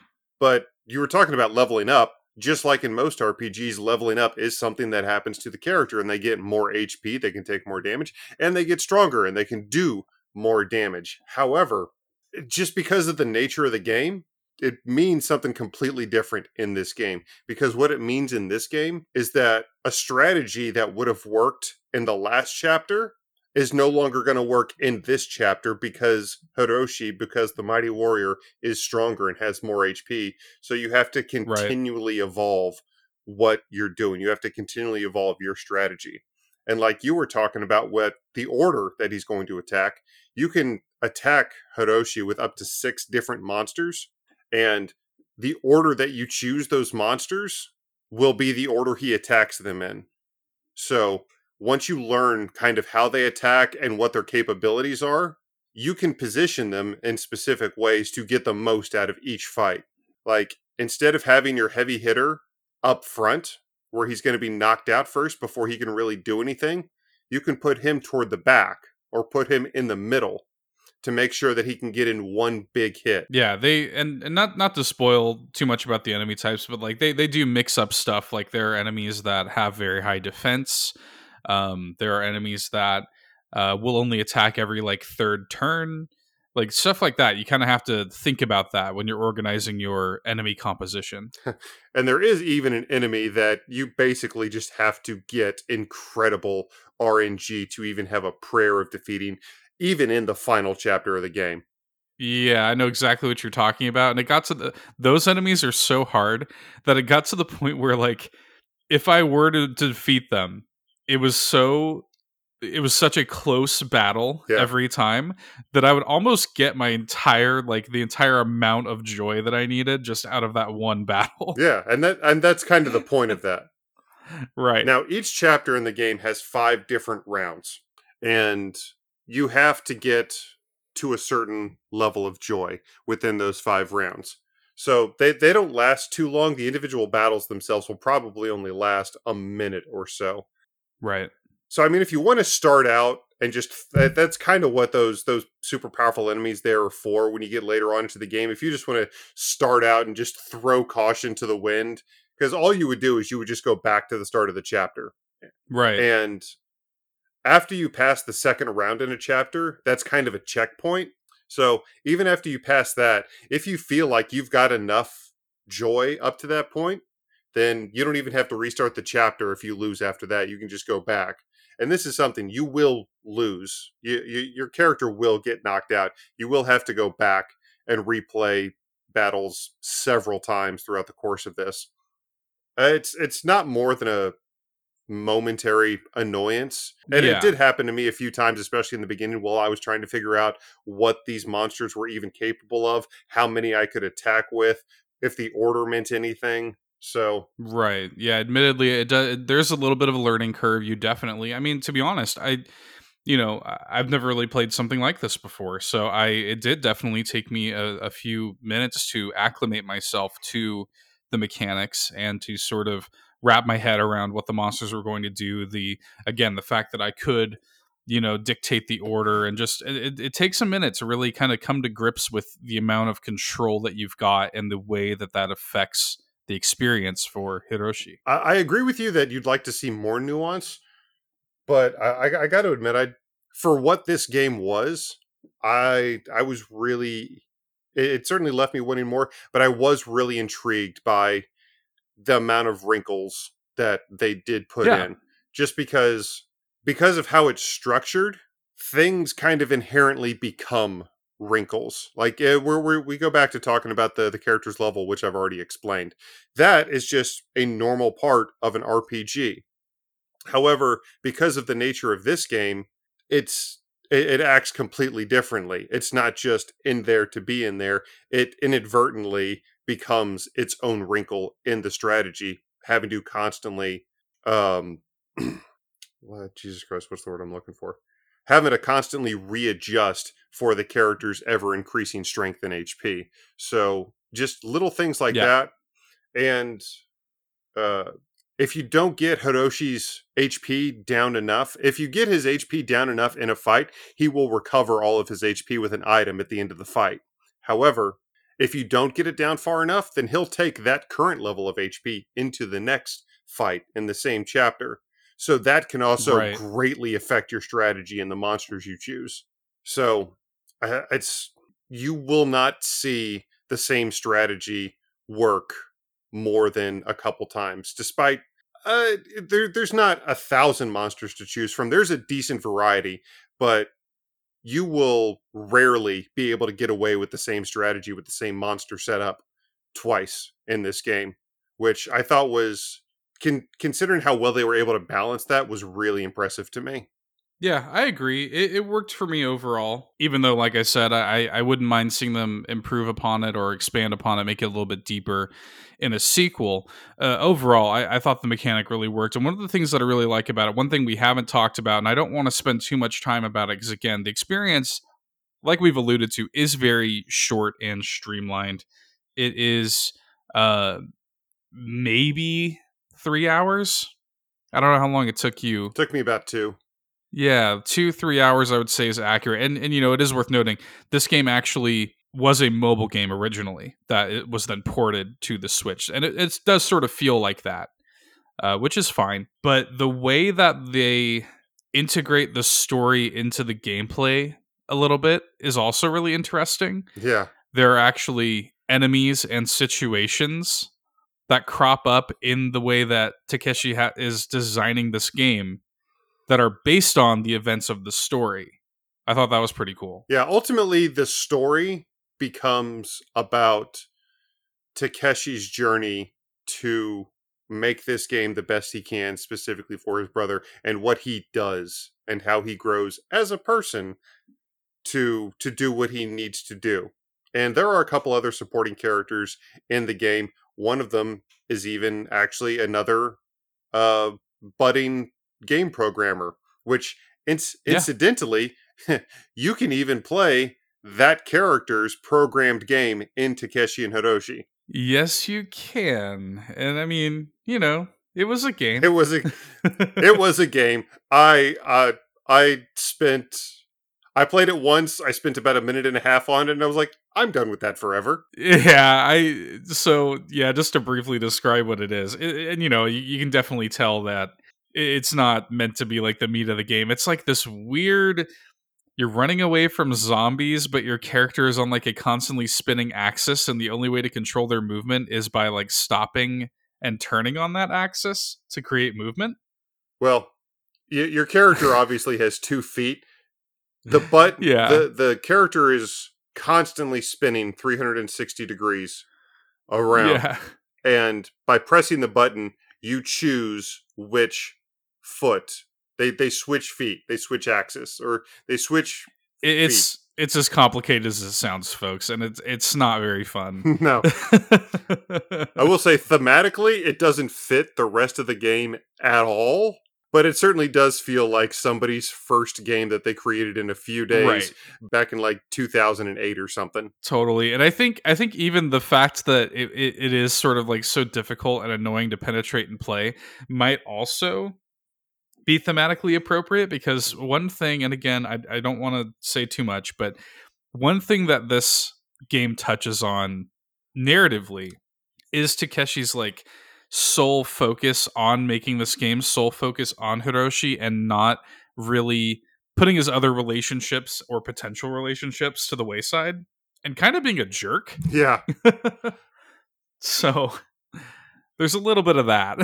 But ultimately, it is a really, really interesting, really unique, really incredibly animated little experience. And I will say there's not Yeah. much in terms of a soundtrack. However, they the way they handle sound in the game is instead of having spoken dialogue, it's treated like through beeps and boops, Yeah. almost as if the talking sound effects are supposed to be rhythmic, are supposed to be creating the score. It's an interesting way of looking at it. Yeah. It is kind of interesting to listen to it, but in terms of the score, in terms of the music, that's by far the most standout. I honestly can't even remember. I honestly can't remember the track that even plays during the Mighty Warrior segments. Yeah, I mean there's some cute little, interstitial pieces of music, but it's not like laden with some, boisterous soundtrack or anything like that. It doesn't really need it either. The game is, if we haven't driven this home, the game is a very simple, streamlined experience, but one that I came away with feeling very positively about. And because the game is so inexpensive and short, it just felt like a nice little treat, just a nice little thing to play. And I probably will never play it again, but that's okay. I mean, this is I think our like fourth game in a row in the indie showcase that's under $10. So, Right. but unlike something like Downwell or unlike something like White Ocean Big Jacket, this one is something I definitely think is like, no, I would definitely love to see more of this. This animation is amazing. I would definitely love to see Yeah. more of that. This gameplay mechanic and gameplay style is incredibly unique. I would absolutely love to see that fleshed out even more. So, I if they came out with a more full sized, more full price version sequel to this game, I'd be all about it. Yeah, I would be happy to pay $15-20 for a more fleshed out, longer, like deeper experience in this style. This feels like a really good pitch game, right? Like this feels like a really good way of like selling this concept and selling these mechanics. But I want to see, I would love to see a sequel where there's just more to it. I want to see more of this. It was good. I really liked it, and that's why ultimately that's why we come on here and recommend it to folks. And oddly enough, the way the game works, the way Mighty Warrior works within the game, in and of itself, is a really interesting concept that I think could hold water in the real world. You have one person who is essentially controlling and modifying the experience for a player as they're playing the game. Like the closest thing I can really think of is the Resistance, the Resident Evil 3 Resistance mode. Mm-hmm. Yeah. That's honestly the closest comparison that I can make to something like this. If you were going to create something within the realm of fantasy RPGs or something where it was some kind of local or even online multiplayer where you had one character trying to go through a dungeon and then you had another character, basically playing Takeshi, who was controlling the monsters, controlling possibly even traps or something like that.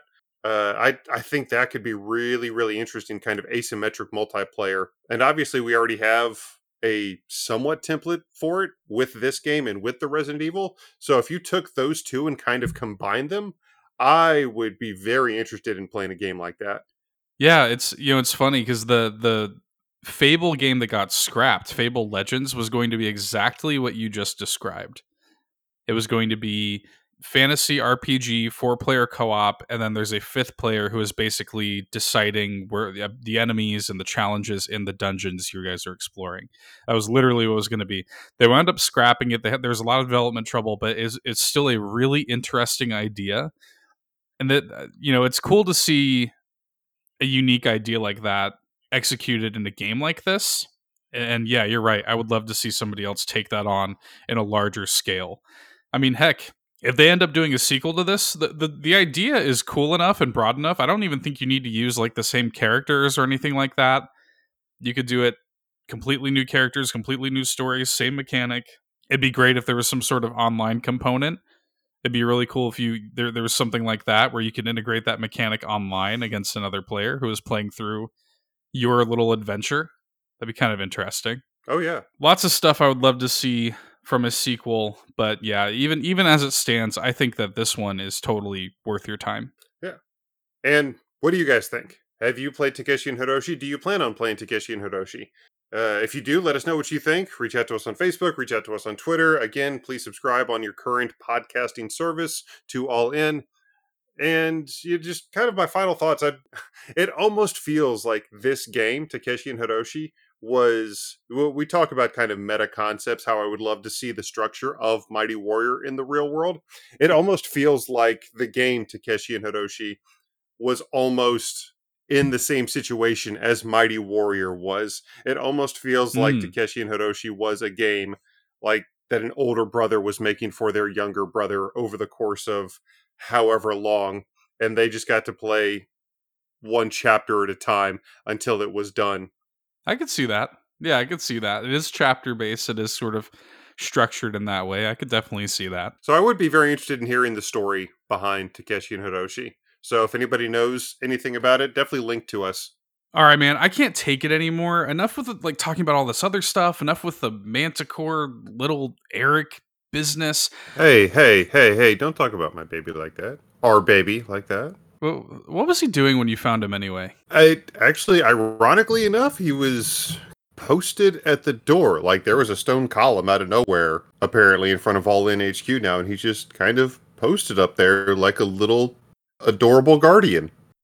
Just, threateningly watching the passerby. So I'm sure it's fine. Yeah, I just booted up this little All-In branded baby monitor, so I've been watching him while we've been talking, so it's, if anything does happen, I'm sure it'll be fine, but I mean, how much trouble can an infant really get into when it's unsupervised? That's fair, I guess. We'll have to keep an eye on that thing as we get into our main segment. But again, I can't wait anymore, man.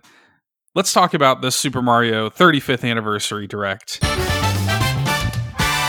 All right, so I think the first thing, this was an amazing, just drop of Mario goodness, the Mario explosion, as I've called it now a couple of times. That's what I'm going to refer to it now in my head. All right.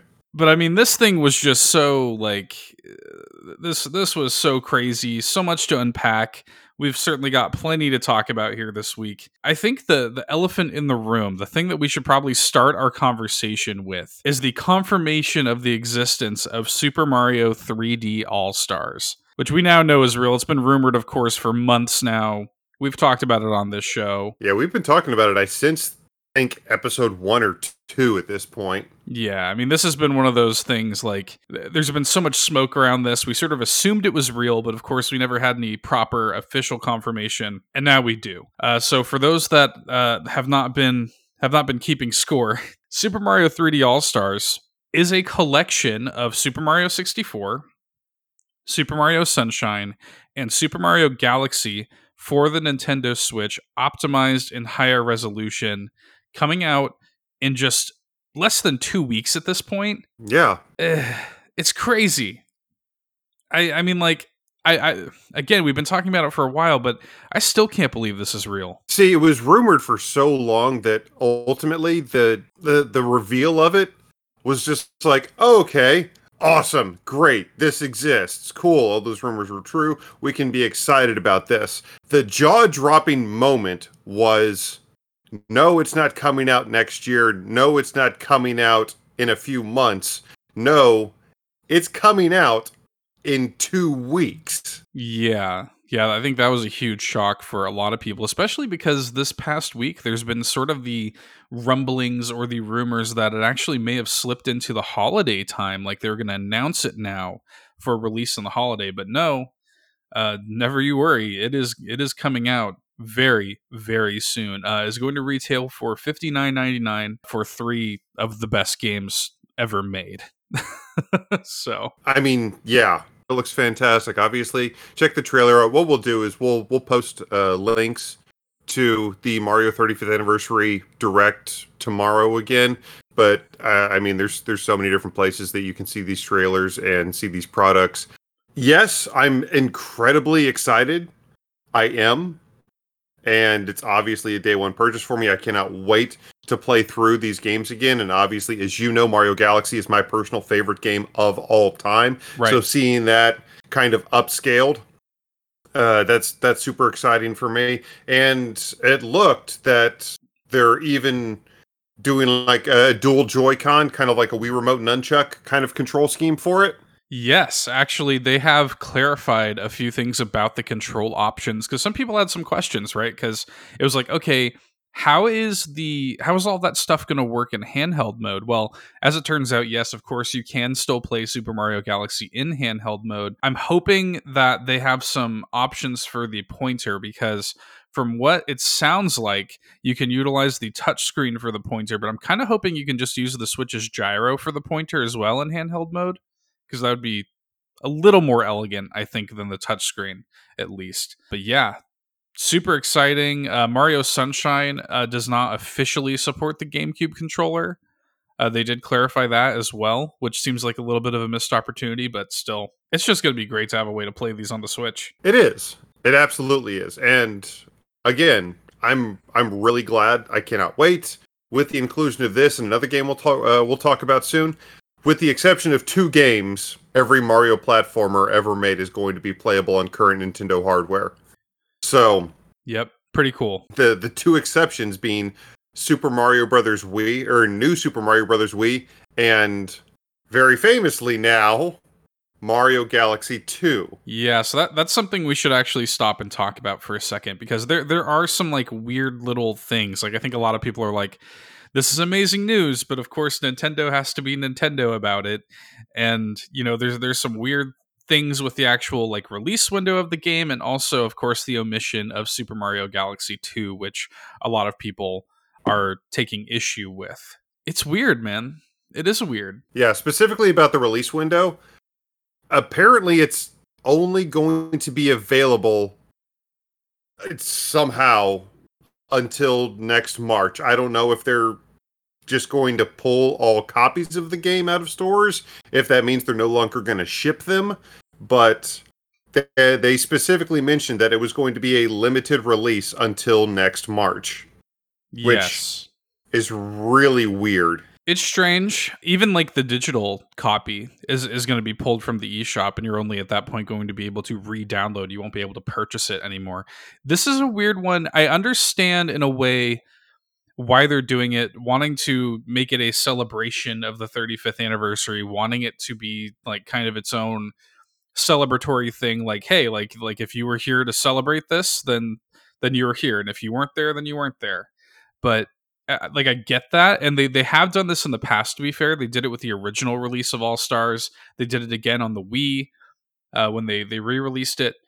But it's still just a strange decision that like somebody who is going to pick up a Switch next April can't buy this. You know what I mean? It seems like a pretty major game to lock people away from. I think Nintendo is becoming more and more aware that the retro market and their used products are that they just retain their value.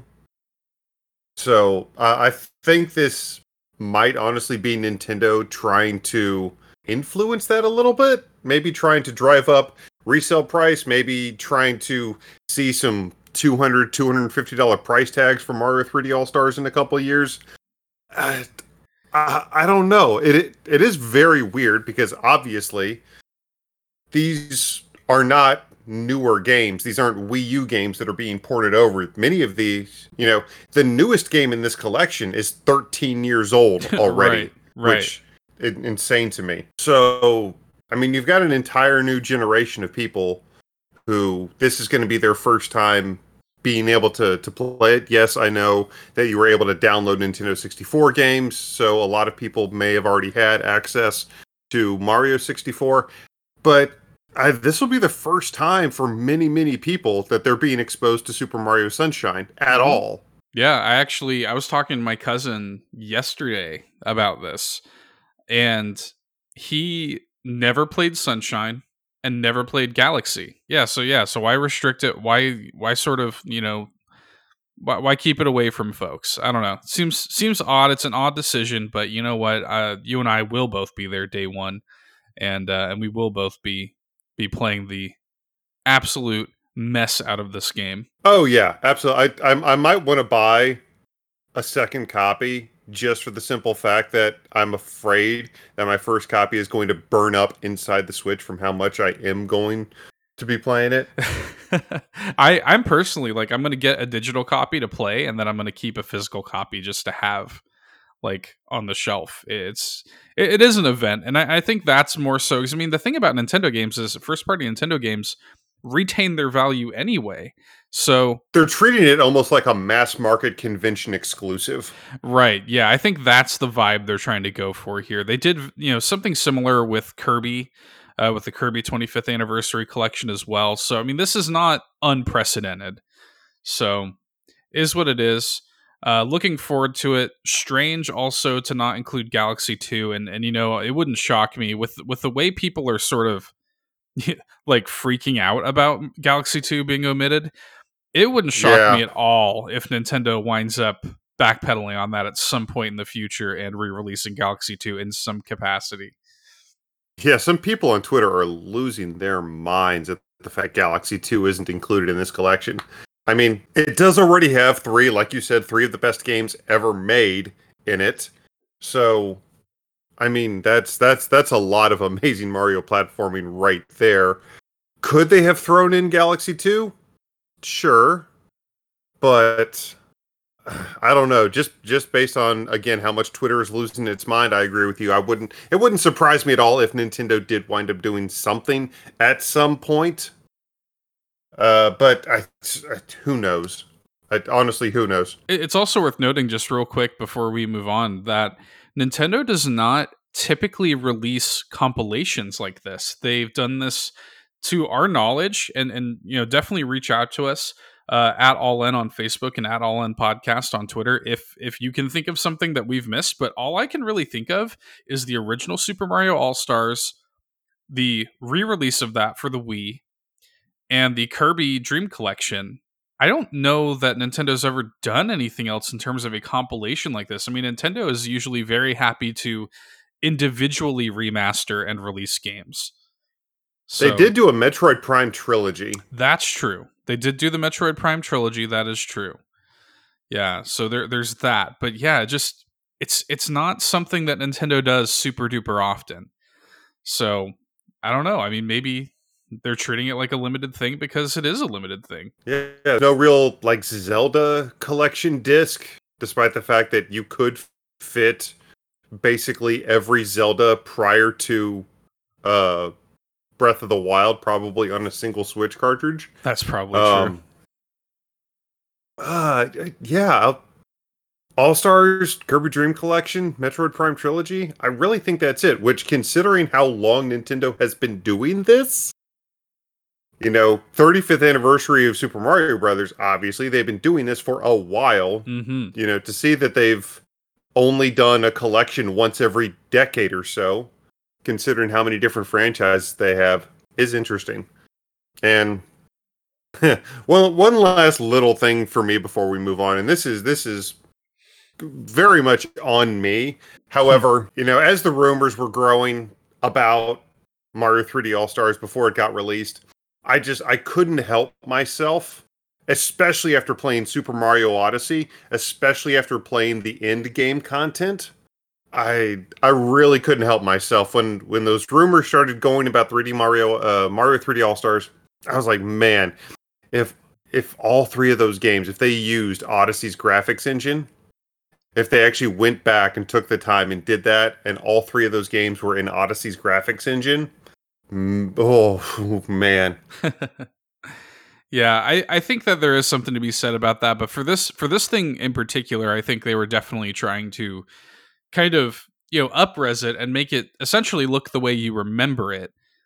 And basically make it look like a cleaned up version of the way you remember it, and make it run nicely and stuff like that, and preserve the game sort of at least close to their original form. I think that if they were to do something like that, that would be sort of more in line with like a full remaster.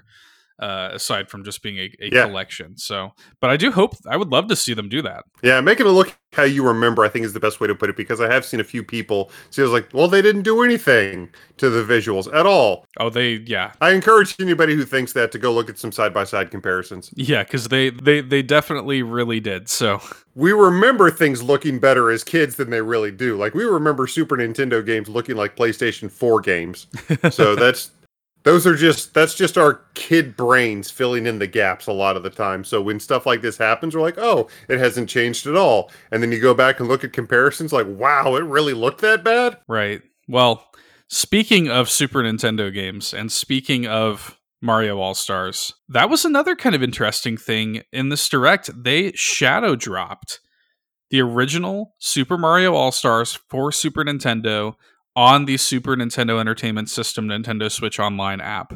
So if you're a Nintendo Switch Online subscriber, you can now jump on your SNES app and play the original Super Mario All-Stars in all of its glory. The very first game remaster ever. Yeah, that's true, actually. But it is really crazy how much a fresh coat of paint can breathe life into a game. Wonder Boy: The Dragon's Trap is a really, really good example of this. A Master System game that felt like a brand new, just released title, just by upgrading the art style. And just from upgrading the art style from the color palette of the NES to the Super Nintendo does wonders for those 4 games. It really does. It makes them pop so much more, and they legitimately feel like they even control better, despite the fact that they honestly really don't. They play exactly like their NES counterparts. But they've already got Mario 1, 2, 3, and Lost Levels available on the NES side of the downloadable of the Switch Online service. But it is really, really, really cool to have Mario All-Stars, the first Mario All-Stars, Nintendo's first game collection, the first ever game remaster, now available to play as well. It's super, and I know you have too, I've already jumped in and played myself a little Mario too. So yeah, that was the first one I went to, as a matter of fact, too. So I don't know why I guess it's just because, much like Sunshine, and maybe that's something that we should say, like, Sunshine's the one that I'm kind of the most looking forward to going back and playing, because I feel like I'm the least familiar with it. And Mario 2 is the same way with the 2D Marios. I'm like, these are the sort of odd ones out, and I'm like, I really am kind of gravitating towards those now that I'm so familiar with the other ones, Yeah, Mario 2, and obviously, a lot of people kind of know the base story around Mario 2, but Mario 2, Mario Sunshine, Nintendo does kind of have this thing where they're like, yeah, Super Mario Brothers is Super Mario Brothers 2 is like, oh man, you remember Super Mario Brothers 3? Oh, it's really cool. Yeah. Oh, you guys remember Mario 64? It's so cool. And we've also got Mario Sunshine. It's just like, hey, you guys remember Mario Galaxy? Oh man, what a game. Yeah, it's just like and it's so funny how there is that like corollary between the 2D and 3D Mario sets there, where it's like, hey, like Super Mario Brothers redefined and really set in stone and laid the groundwork for 2D platforming. And then Mario 2 is like super different and weird, still a great game, but like super different and weird. And then like Mario 3 comes around and it completely, again, redefines and perfects essentially the groundwork of 2D platforming. And then they did the same thing for the 3D Mario games. It was really strange. But yeah, as a result, I'm really looking forward to like revisiting these middle children. Yeah, they both very much have middle children syndrome, but that has caused them to go underappreciated. And when you look back on stuff, when you start getting nostalgic, it is kind of the dark horses, the underappreciated gems that do stick out for a lot of people. You remember the immaculate experiences you had, obviously, but sometimes when you look back and you see certain games, you're like, oh man, oh, I remember that. That was interesting. You know what? Let me give that one another go. Yeah, and Mario 2 is still super fun, by the way. But anyway, that's neither here nor there.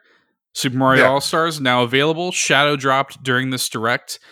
Another kind of interesting thing as we sort of look further back at Mario's history, coming on November 13th, they're actually releasing a new Game & Watch handheld that is themed to the 35th anniversary, that is going to be loaded with the original Super Mario Brothers, the Lost Levels, and a like Mario themed version of the classic Game & Watch game called Ball. That's cool. And we knew about a lot of the products other companies had been making for Mario's 35th anniversary, but there were still some really interesting surprises for this anniversary direct.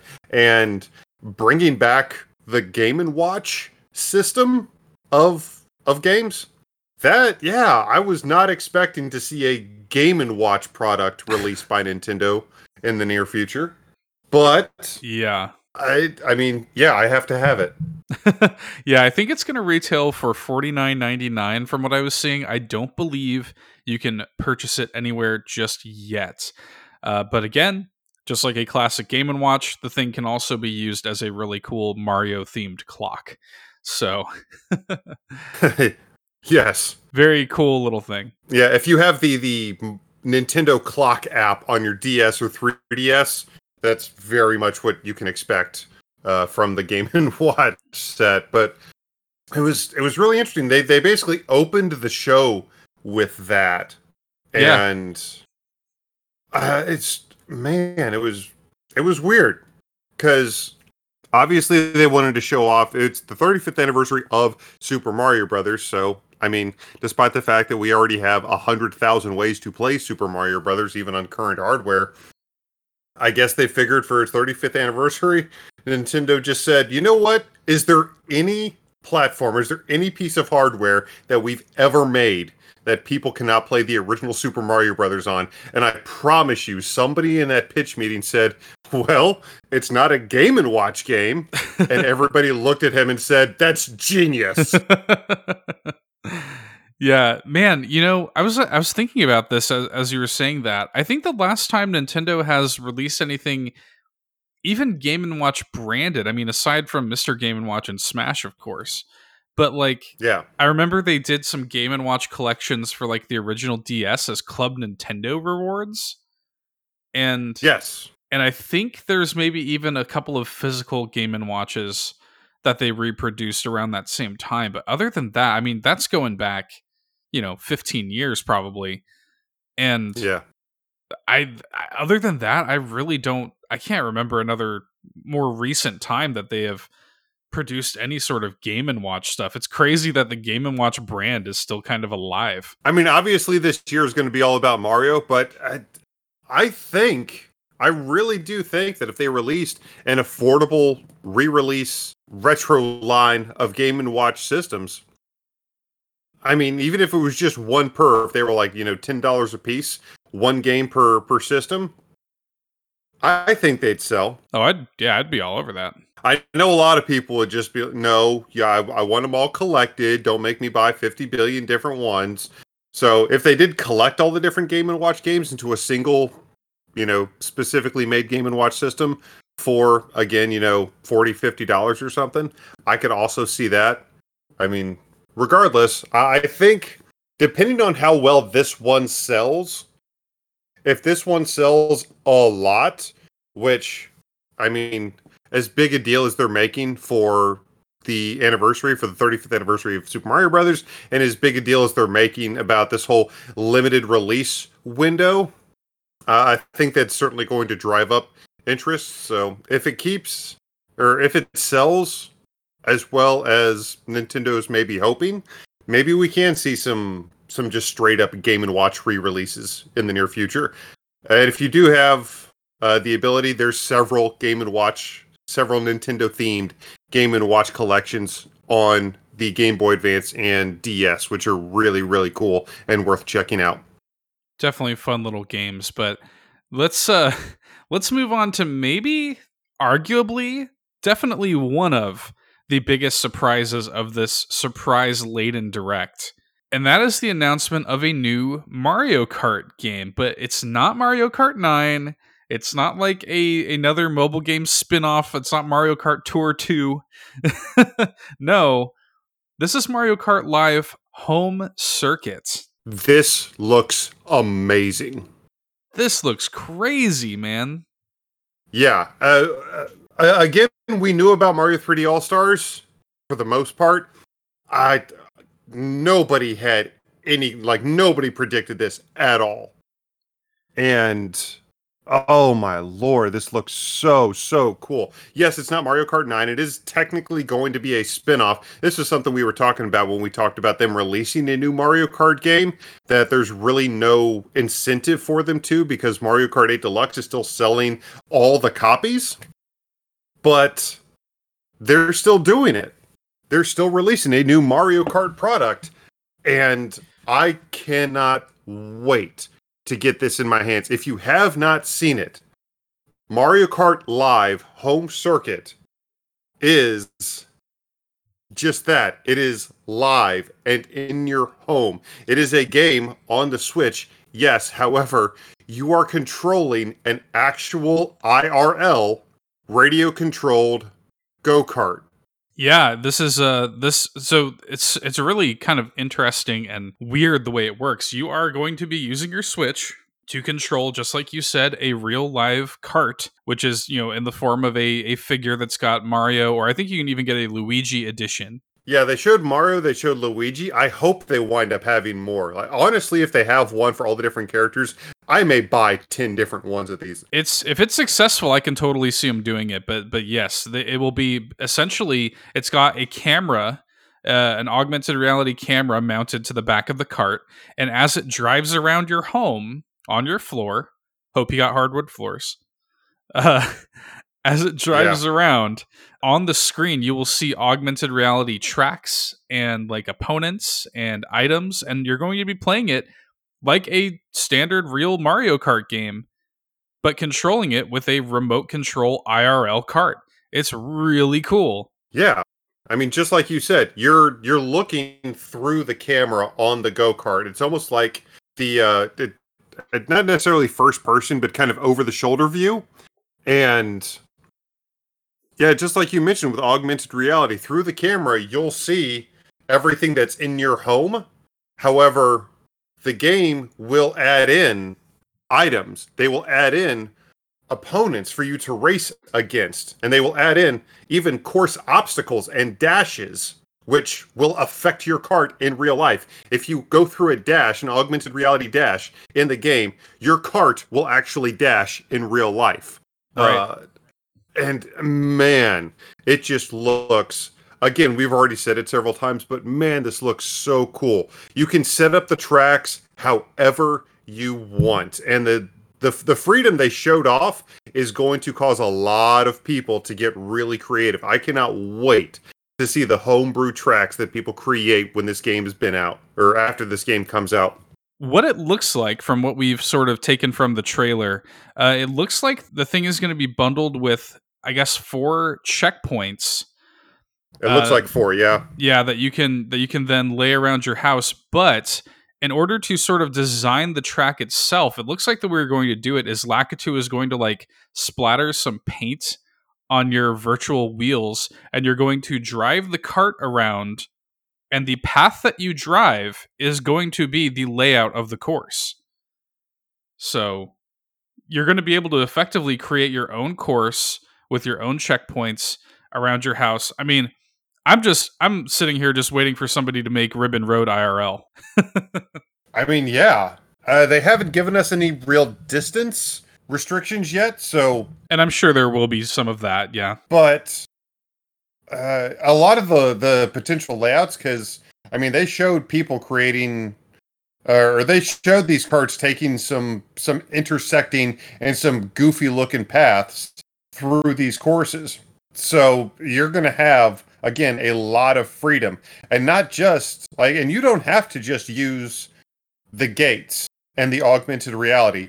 They even showed in the trailer, people setting up barriers and obstacles, in real life. So you can have the augmented reality obstacles, and if you want to start getting really creative, you can throw your own obstacles on the track. You can create your own themed courses. What you could do is, if you've got a bunch of stuffed animals, maybe you could have your carts weaving in and out of giant stuffed animals, trying not to run right into the bear. Or trying not to run over and get knocked over by the giant stuffed giraffe. that you have who's laying across your kitchen floor. Right.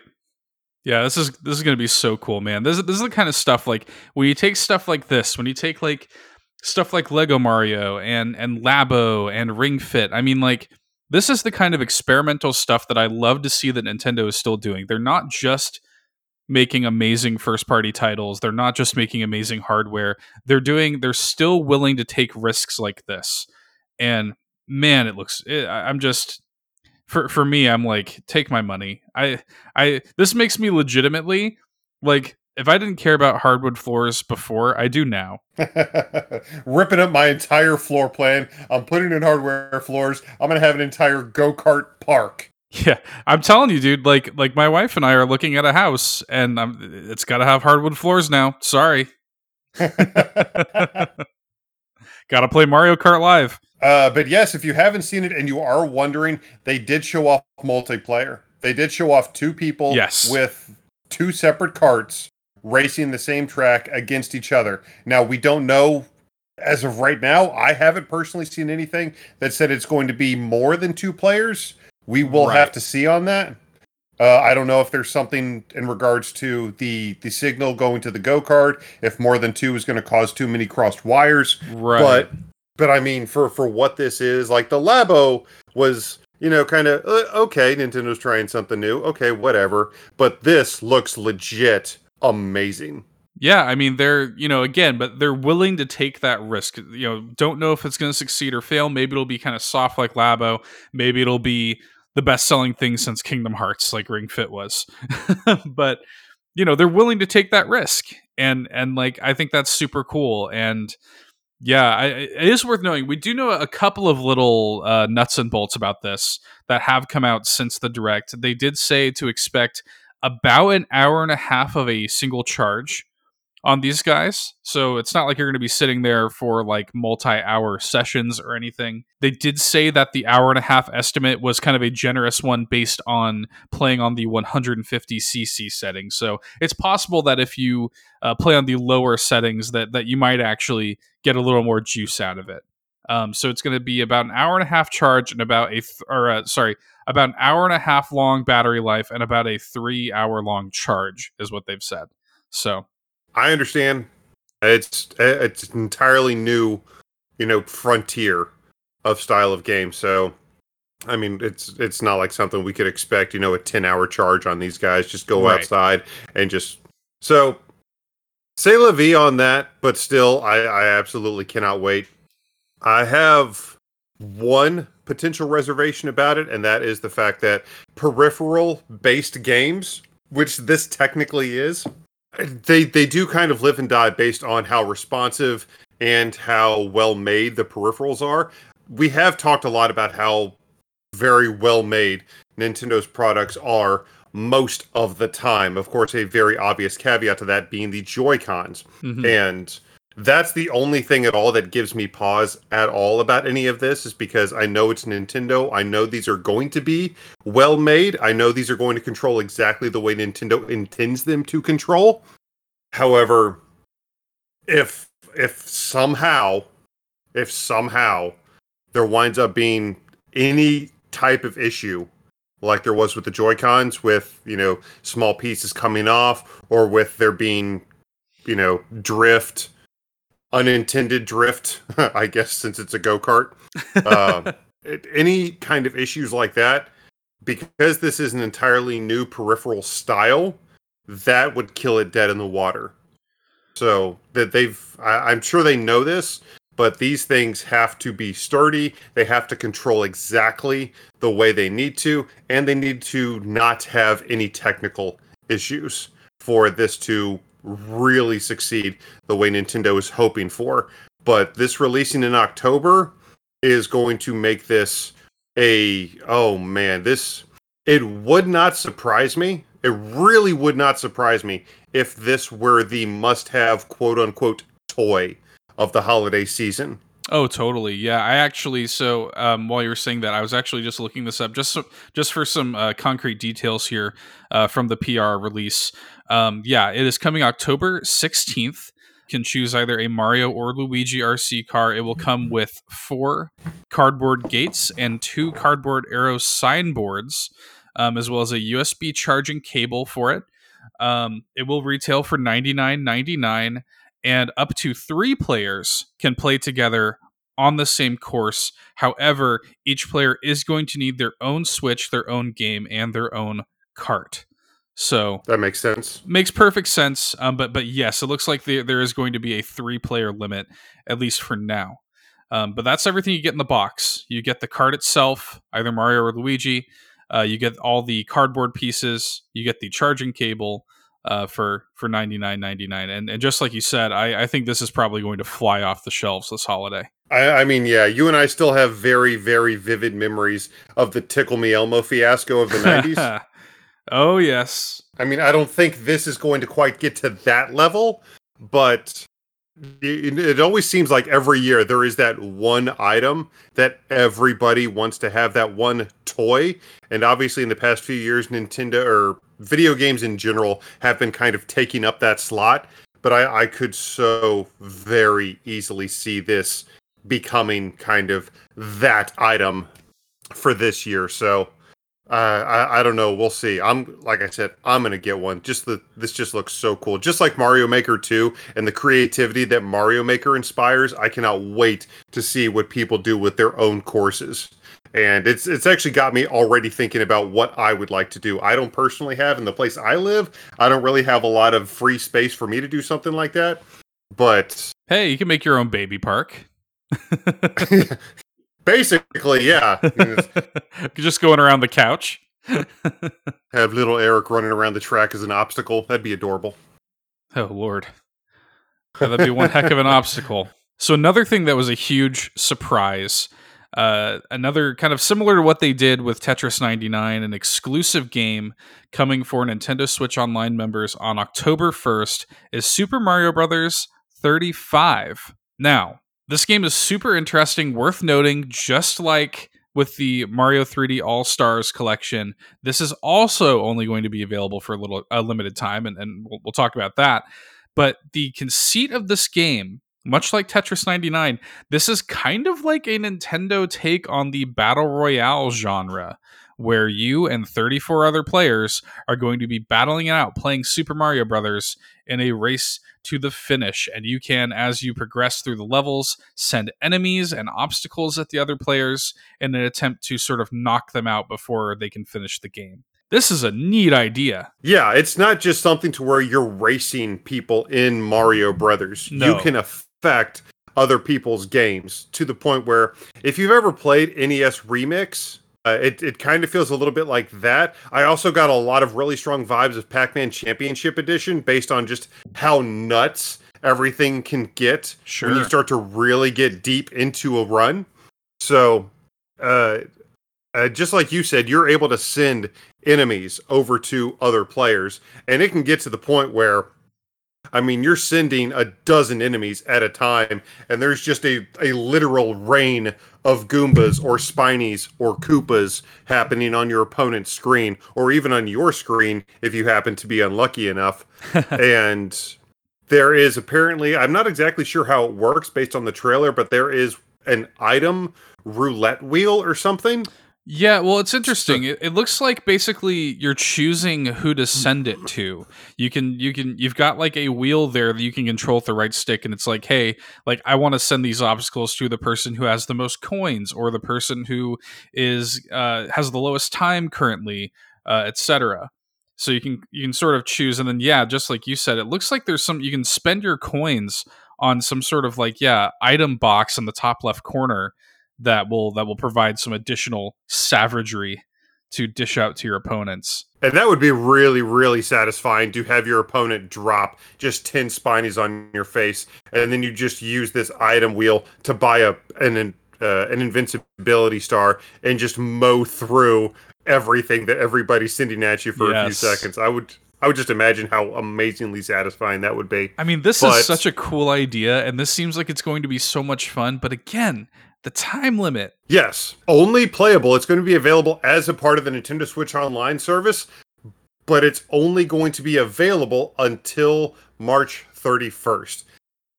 On April Fool's Day, ironically enough, 2021, they are going to apparently just remove the game forever. We will all be the fools then. Indeed. Indeed. But if you have a Nintendo Switch and you have Switch Online, definitely check it out. It's going to be a free download. It is a free game. So definitely check it out because between Tetris 99, between Super Mario Bros. 35, the whole Battle Royale thing does feel like it's getting played out. Obviously, PUBG has already completely fallen off the map, but Fortnite is still hanging around. You've got Warzone, you've got Apex Legends, but Nintendo is doing some really, really interesting things with the entire concept of Battle Royale. And this just looks super, super interesting. Obviously, the runs start out pretty slow, but the deeper and the better you get, it looks like it will just absolutely get nuts by the time you're done. Just things flying across the screen. It's almost like a bullet hell game. Oh yeah, I mean, could you imagine like just being like this white knuckle? It's like you and you've whittled it down to like you and one other guy. You're both like towards the end of the game. You've played so much and you've dodged so many obstacles. And I mean, I can definitely see this getting real intense real fast. I'm absolutely going to play it. I mean, Tetris 99 was something that I didn't get super into, but I could really see myself playing quite a bit of this. So I would very much like to see, because obviously doing it for a game like this, because when you talk about speedrunners, right, Super Mario Brothers is essentially like the holy grail of speedruns. There are so many people who know this game inside and out, who play this game almost professionally. So, it wasn't like it's not like some first-person shooter or something where, it's even though it's the same map, everybody moves differently and everybody has a different experience every time. No, that you're still running the same map. Yes, obviously people are going to throw new obstacles and new enemies at you, but people already are intimately familiar with this game. So I'd be very interested to see how much the wrinkles in the game affect actual professional speedrunners. Right. I wonder if they're just going to mow people down just like it's not even close. I mean, the Twitch streams are going to be a lot of fun to watch. I think so. I would love to see just a bunch, like 35 different Mario Brothers speedrunners just go at it. I think that would be amazing to watch for a charity event or something. Yeah, I'm about to say, that's 100% going to be at the next Games Done Quick event, for sure. So, yeah, that's going to be cool. Yeah, super excited about it. What do you guys think? Are you guys excited about Super Mario Brothers 35? Let us know. And now we're moving on to... We predicted this! Yay, Seth! Yay! We predicted this. When we were talking about Wii U, possible Wii U ports just a few weeks ago, we said that of all the Wii U games that had yet to be announced for a Wii U port, if they were only going to do one more, it was going to be Super Mario 3D World. And sure enough, just a few weeks later, we were proven right. Oh, yes. Super Mario 3D World plus Bowser's Fury will be coming to the Nintendo Switch early next year, specifically February 12th, 2 days before Valentine's Day 2021. So, that's actually true. If you have a special somebody, might be a good Valentine's Day gift next year. And hey, it might look, from what we're hearing, I don't think that this has been like explicitly confirmed by Nintendo yet, because, and I'll talk about this in a second, but there are a lot of like little features that I think make this re-release for the Switch even more exciting than it seemed in the trailer. But one of them, it seems like it might actually have online co-op. So if you're in like a long distance relationship, this could be a great game to play with your significant other on Valentine's Day. And that is a huge thing. It's not just going to be a straight port. It's not a deluxe version like they do typically do these days with the Wii U ports, with Mario Kart 8 Deluxe and Pikmin 3 Deluxe and New Super Mario Bros. U Deluxe and all the other deluxe games. This is not that. For all intents and purposes, it seems like it is, though. I mean, yeah, I would argue that this is probably even more ambitious than what they normally do for a deluxe version. Because like you said, we do have the online multiplayer, and that alone is a big deal. Oh, that's a game changer, dude. Like right there. For Mario platformers, yes. And frankly, they should all have them at this point moving forward. And it's glad to see that that's finally happening with this. This game is up to 4 players at one time. So if it can run 4 separate online connections for a single level, right, that would be interesting. I mean, even if it, honestly, and you and I both said this, even if it were just a straight port of Mario 3D World, like I would get it very quickly because it's such an amazing game in its own right, without any tweaks, without any augments, without any work done to it whatsoever. It was already a fantastic game, which unfortunately died on a system that not too many people bought. Right. No, yeah, it is. It's a wonderful game. One of the very best Wii U titles. So happy to see this making the jump to Switch again. It was a bit of a no-brainer. We sort of had an inkling that this was happening. Of course, you know, the local co-op multiplayer returns, which is phenomenal. But it sounds like we're getting online as well, which could be a game changer. However, one thing that some people have also noticed, you know, even beyond like things like a resolution and texture bump, the game definitely looks a little bit sharper. People have noticed that they've actually increased the speed in which the game runs, not just frame rate, the actual movement speed, making the game literally faster, which is kind of interesting, and I think is going to go a long way to making this game feel a lot more snappy. Not that it didn't feel good before, but I think just that little bump in movement speed, I think people are surmising about a 20 to 25% increase in movement speed, could go a long way to really making this game feel snappy. I wonder if there's a chance to where it could be something where you could actually choose the game speed. If you could choose classic speed or choose turbo. Could be interesting. Yeah, that could be an interesting thing. There's a few like different things here. There's a chance that I don't think this is what it is, but maybe they possibly just sped it up for the trailer or something like that. I don't think that's the case. I don't think they would want to misrepresent the game that way. There's also a chance that the speed increase could just be a side effect of the Switch being much more powerful hardware. There's a chance that they could be doing some stuff with the speed to account for online play. I don't know. Either way, I think that's a net positive. But I think the really interesting and super ambitious thing here with this Switch version of this game is the Bowser's Fury content.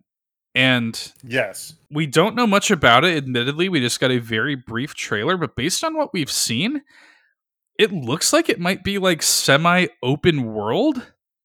Yeah, that's what it kind of looks like. I'm currently looking at some of the screenshots from that Bowser's Fury content, and it shows what seems to be Cat Mario standing in front of a little spiked up cat shrine or something, and there are platforms and, you know, stone walls all around him that all look completely traversable. There's a lighthouse in the distance, and everything in the environment very much looks like it can be explored. Yeah. And even when you're looking in the trailer, as the camera is panning through a lot of this environment, there are moving platforms. So it's not just an environment. It is there. It is meant to be traversed. And right. But it is not nearly as linear as the vast majority of the Mario 3D World levels are. Like you said, it does almost seem like it might be open world. And when it came to Mario 3D Land and Mario 3D World, that I think was a lot of people's biggest misgivings was 3D Mario games. We had Mario 64, we had Mario Sunshine, we had Galaxy 1 and 2, we had these big open world 3D Mario games. So as amazing as the game was, there were detractors who said, well, you know, it's cool, but it's not an open world Mario game, saying it's not as good as those other games. Right. So this might kind of be Nintendo's answer to that. I don't know. We'll see. But just going off of what little we have, it looks like they may be trying to do that with this game. Yeah. And regardless, I can't wait. Yeah, no, I think you're right on the money there. That's actually exactly the point I was going to make, is that people were kind of let down by the fact that this was not a quote unquote true 3D Mario game in the style of something like what we're getting in the All Stars collection, like in the style of a 64 Sunshine, Galaxy, or Odyssey. However, yeah, this looks to be very open. I do have a bit of a theory because I've watched the trailer now a handful of times, and we do see actually multiple lighthouses in this open world. And I've got a theory that maybe the objective is the ultimate objective is to light all of those lighthouses and unlock the sort of like weird sphinx that we see Mario standing in front of. Because essentially it looks like a sphinx with a cat bell over its head. So I almost wonder if that's got something. And the lighthouses could also act as like a point of order or a way to sort of orient yourself in this big open area. That's pure theory on my point, but regardless of what it is, I'm super excited to see whatever this ends up being. Also worth noting, there are 2 new amiibo that are launching alongside this game, a Cat Mario and a Cat Peach amiibo. So you already know, those are already bought. I mean, like, just here, take my money. Yeah, very interested to see what effects those are going to have on the game, because of course they will have at least some effect on the game, and really excited to check that out. Pre-orders are open now on the Nintendo eShop. Obviously, like any other game, is going to be $59.99 for, Nintendo's first party titles.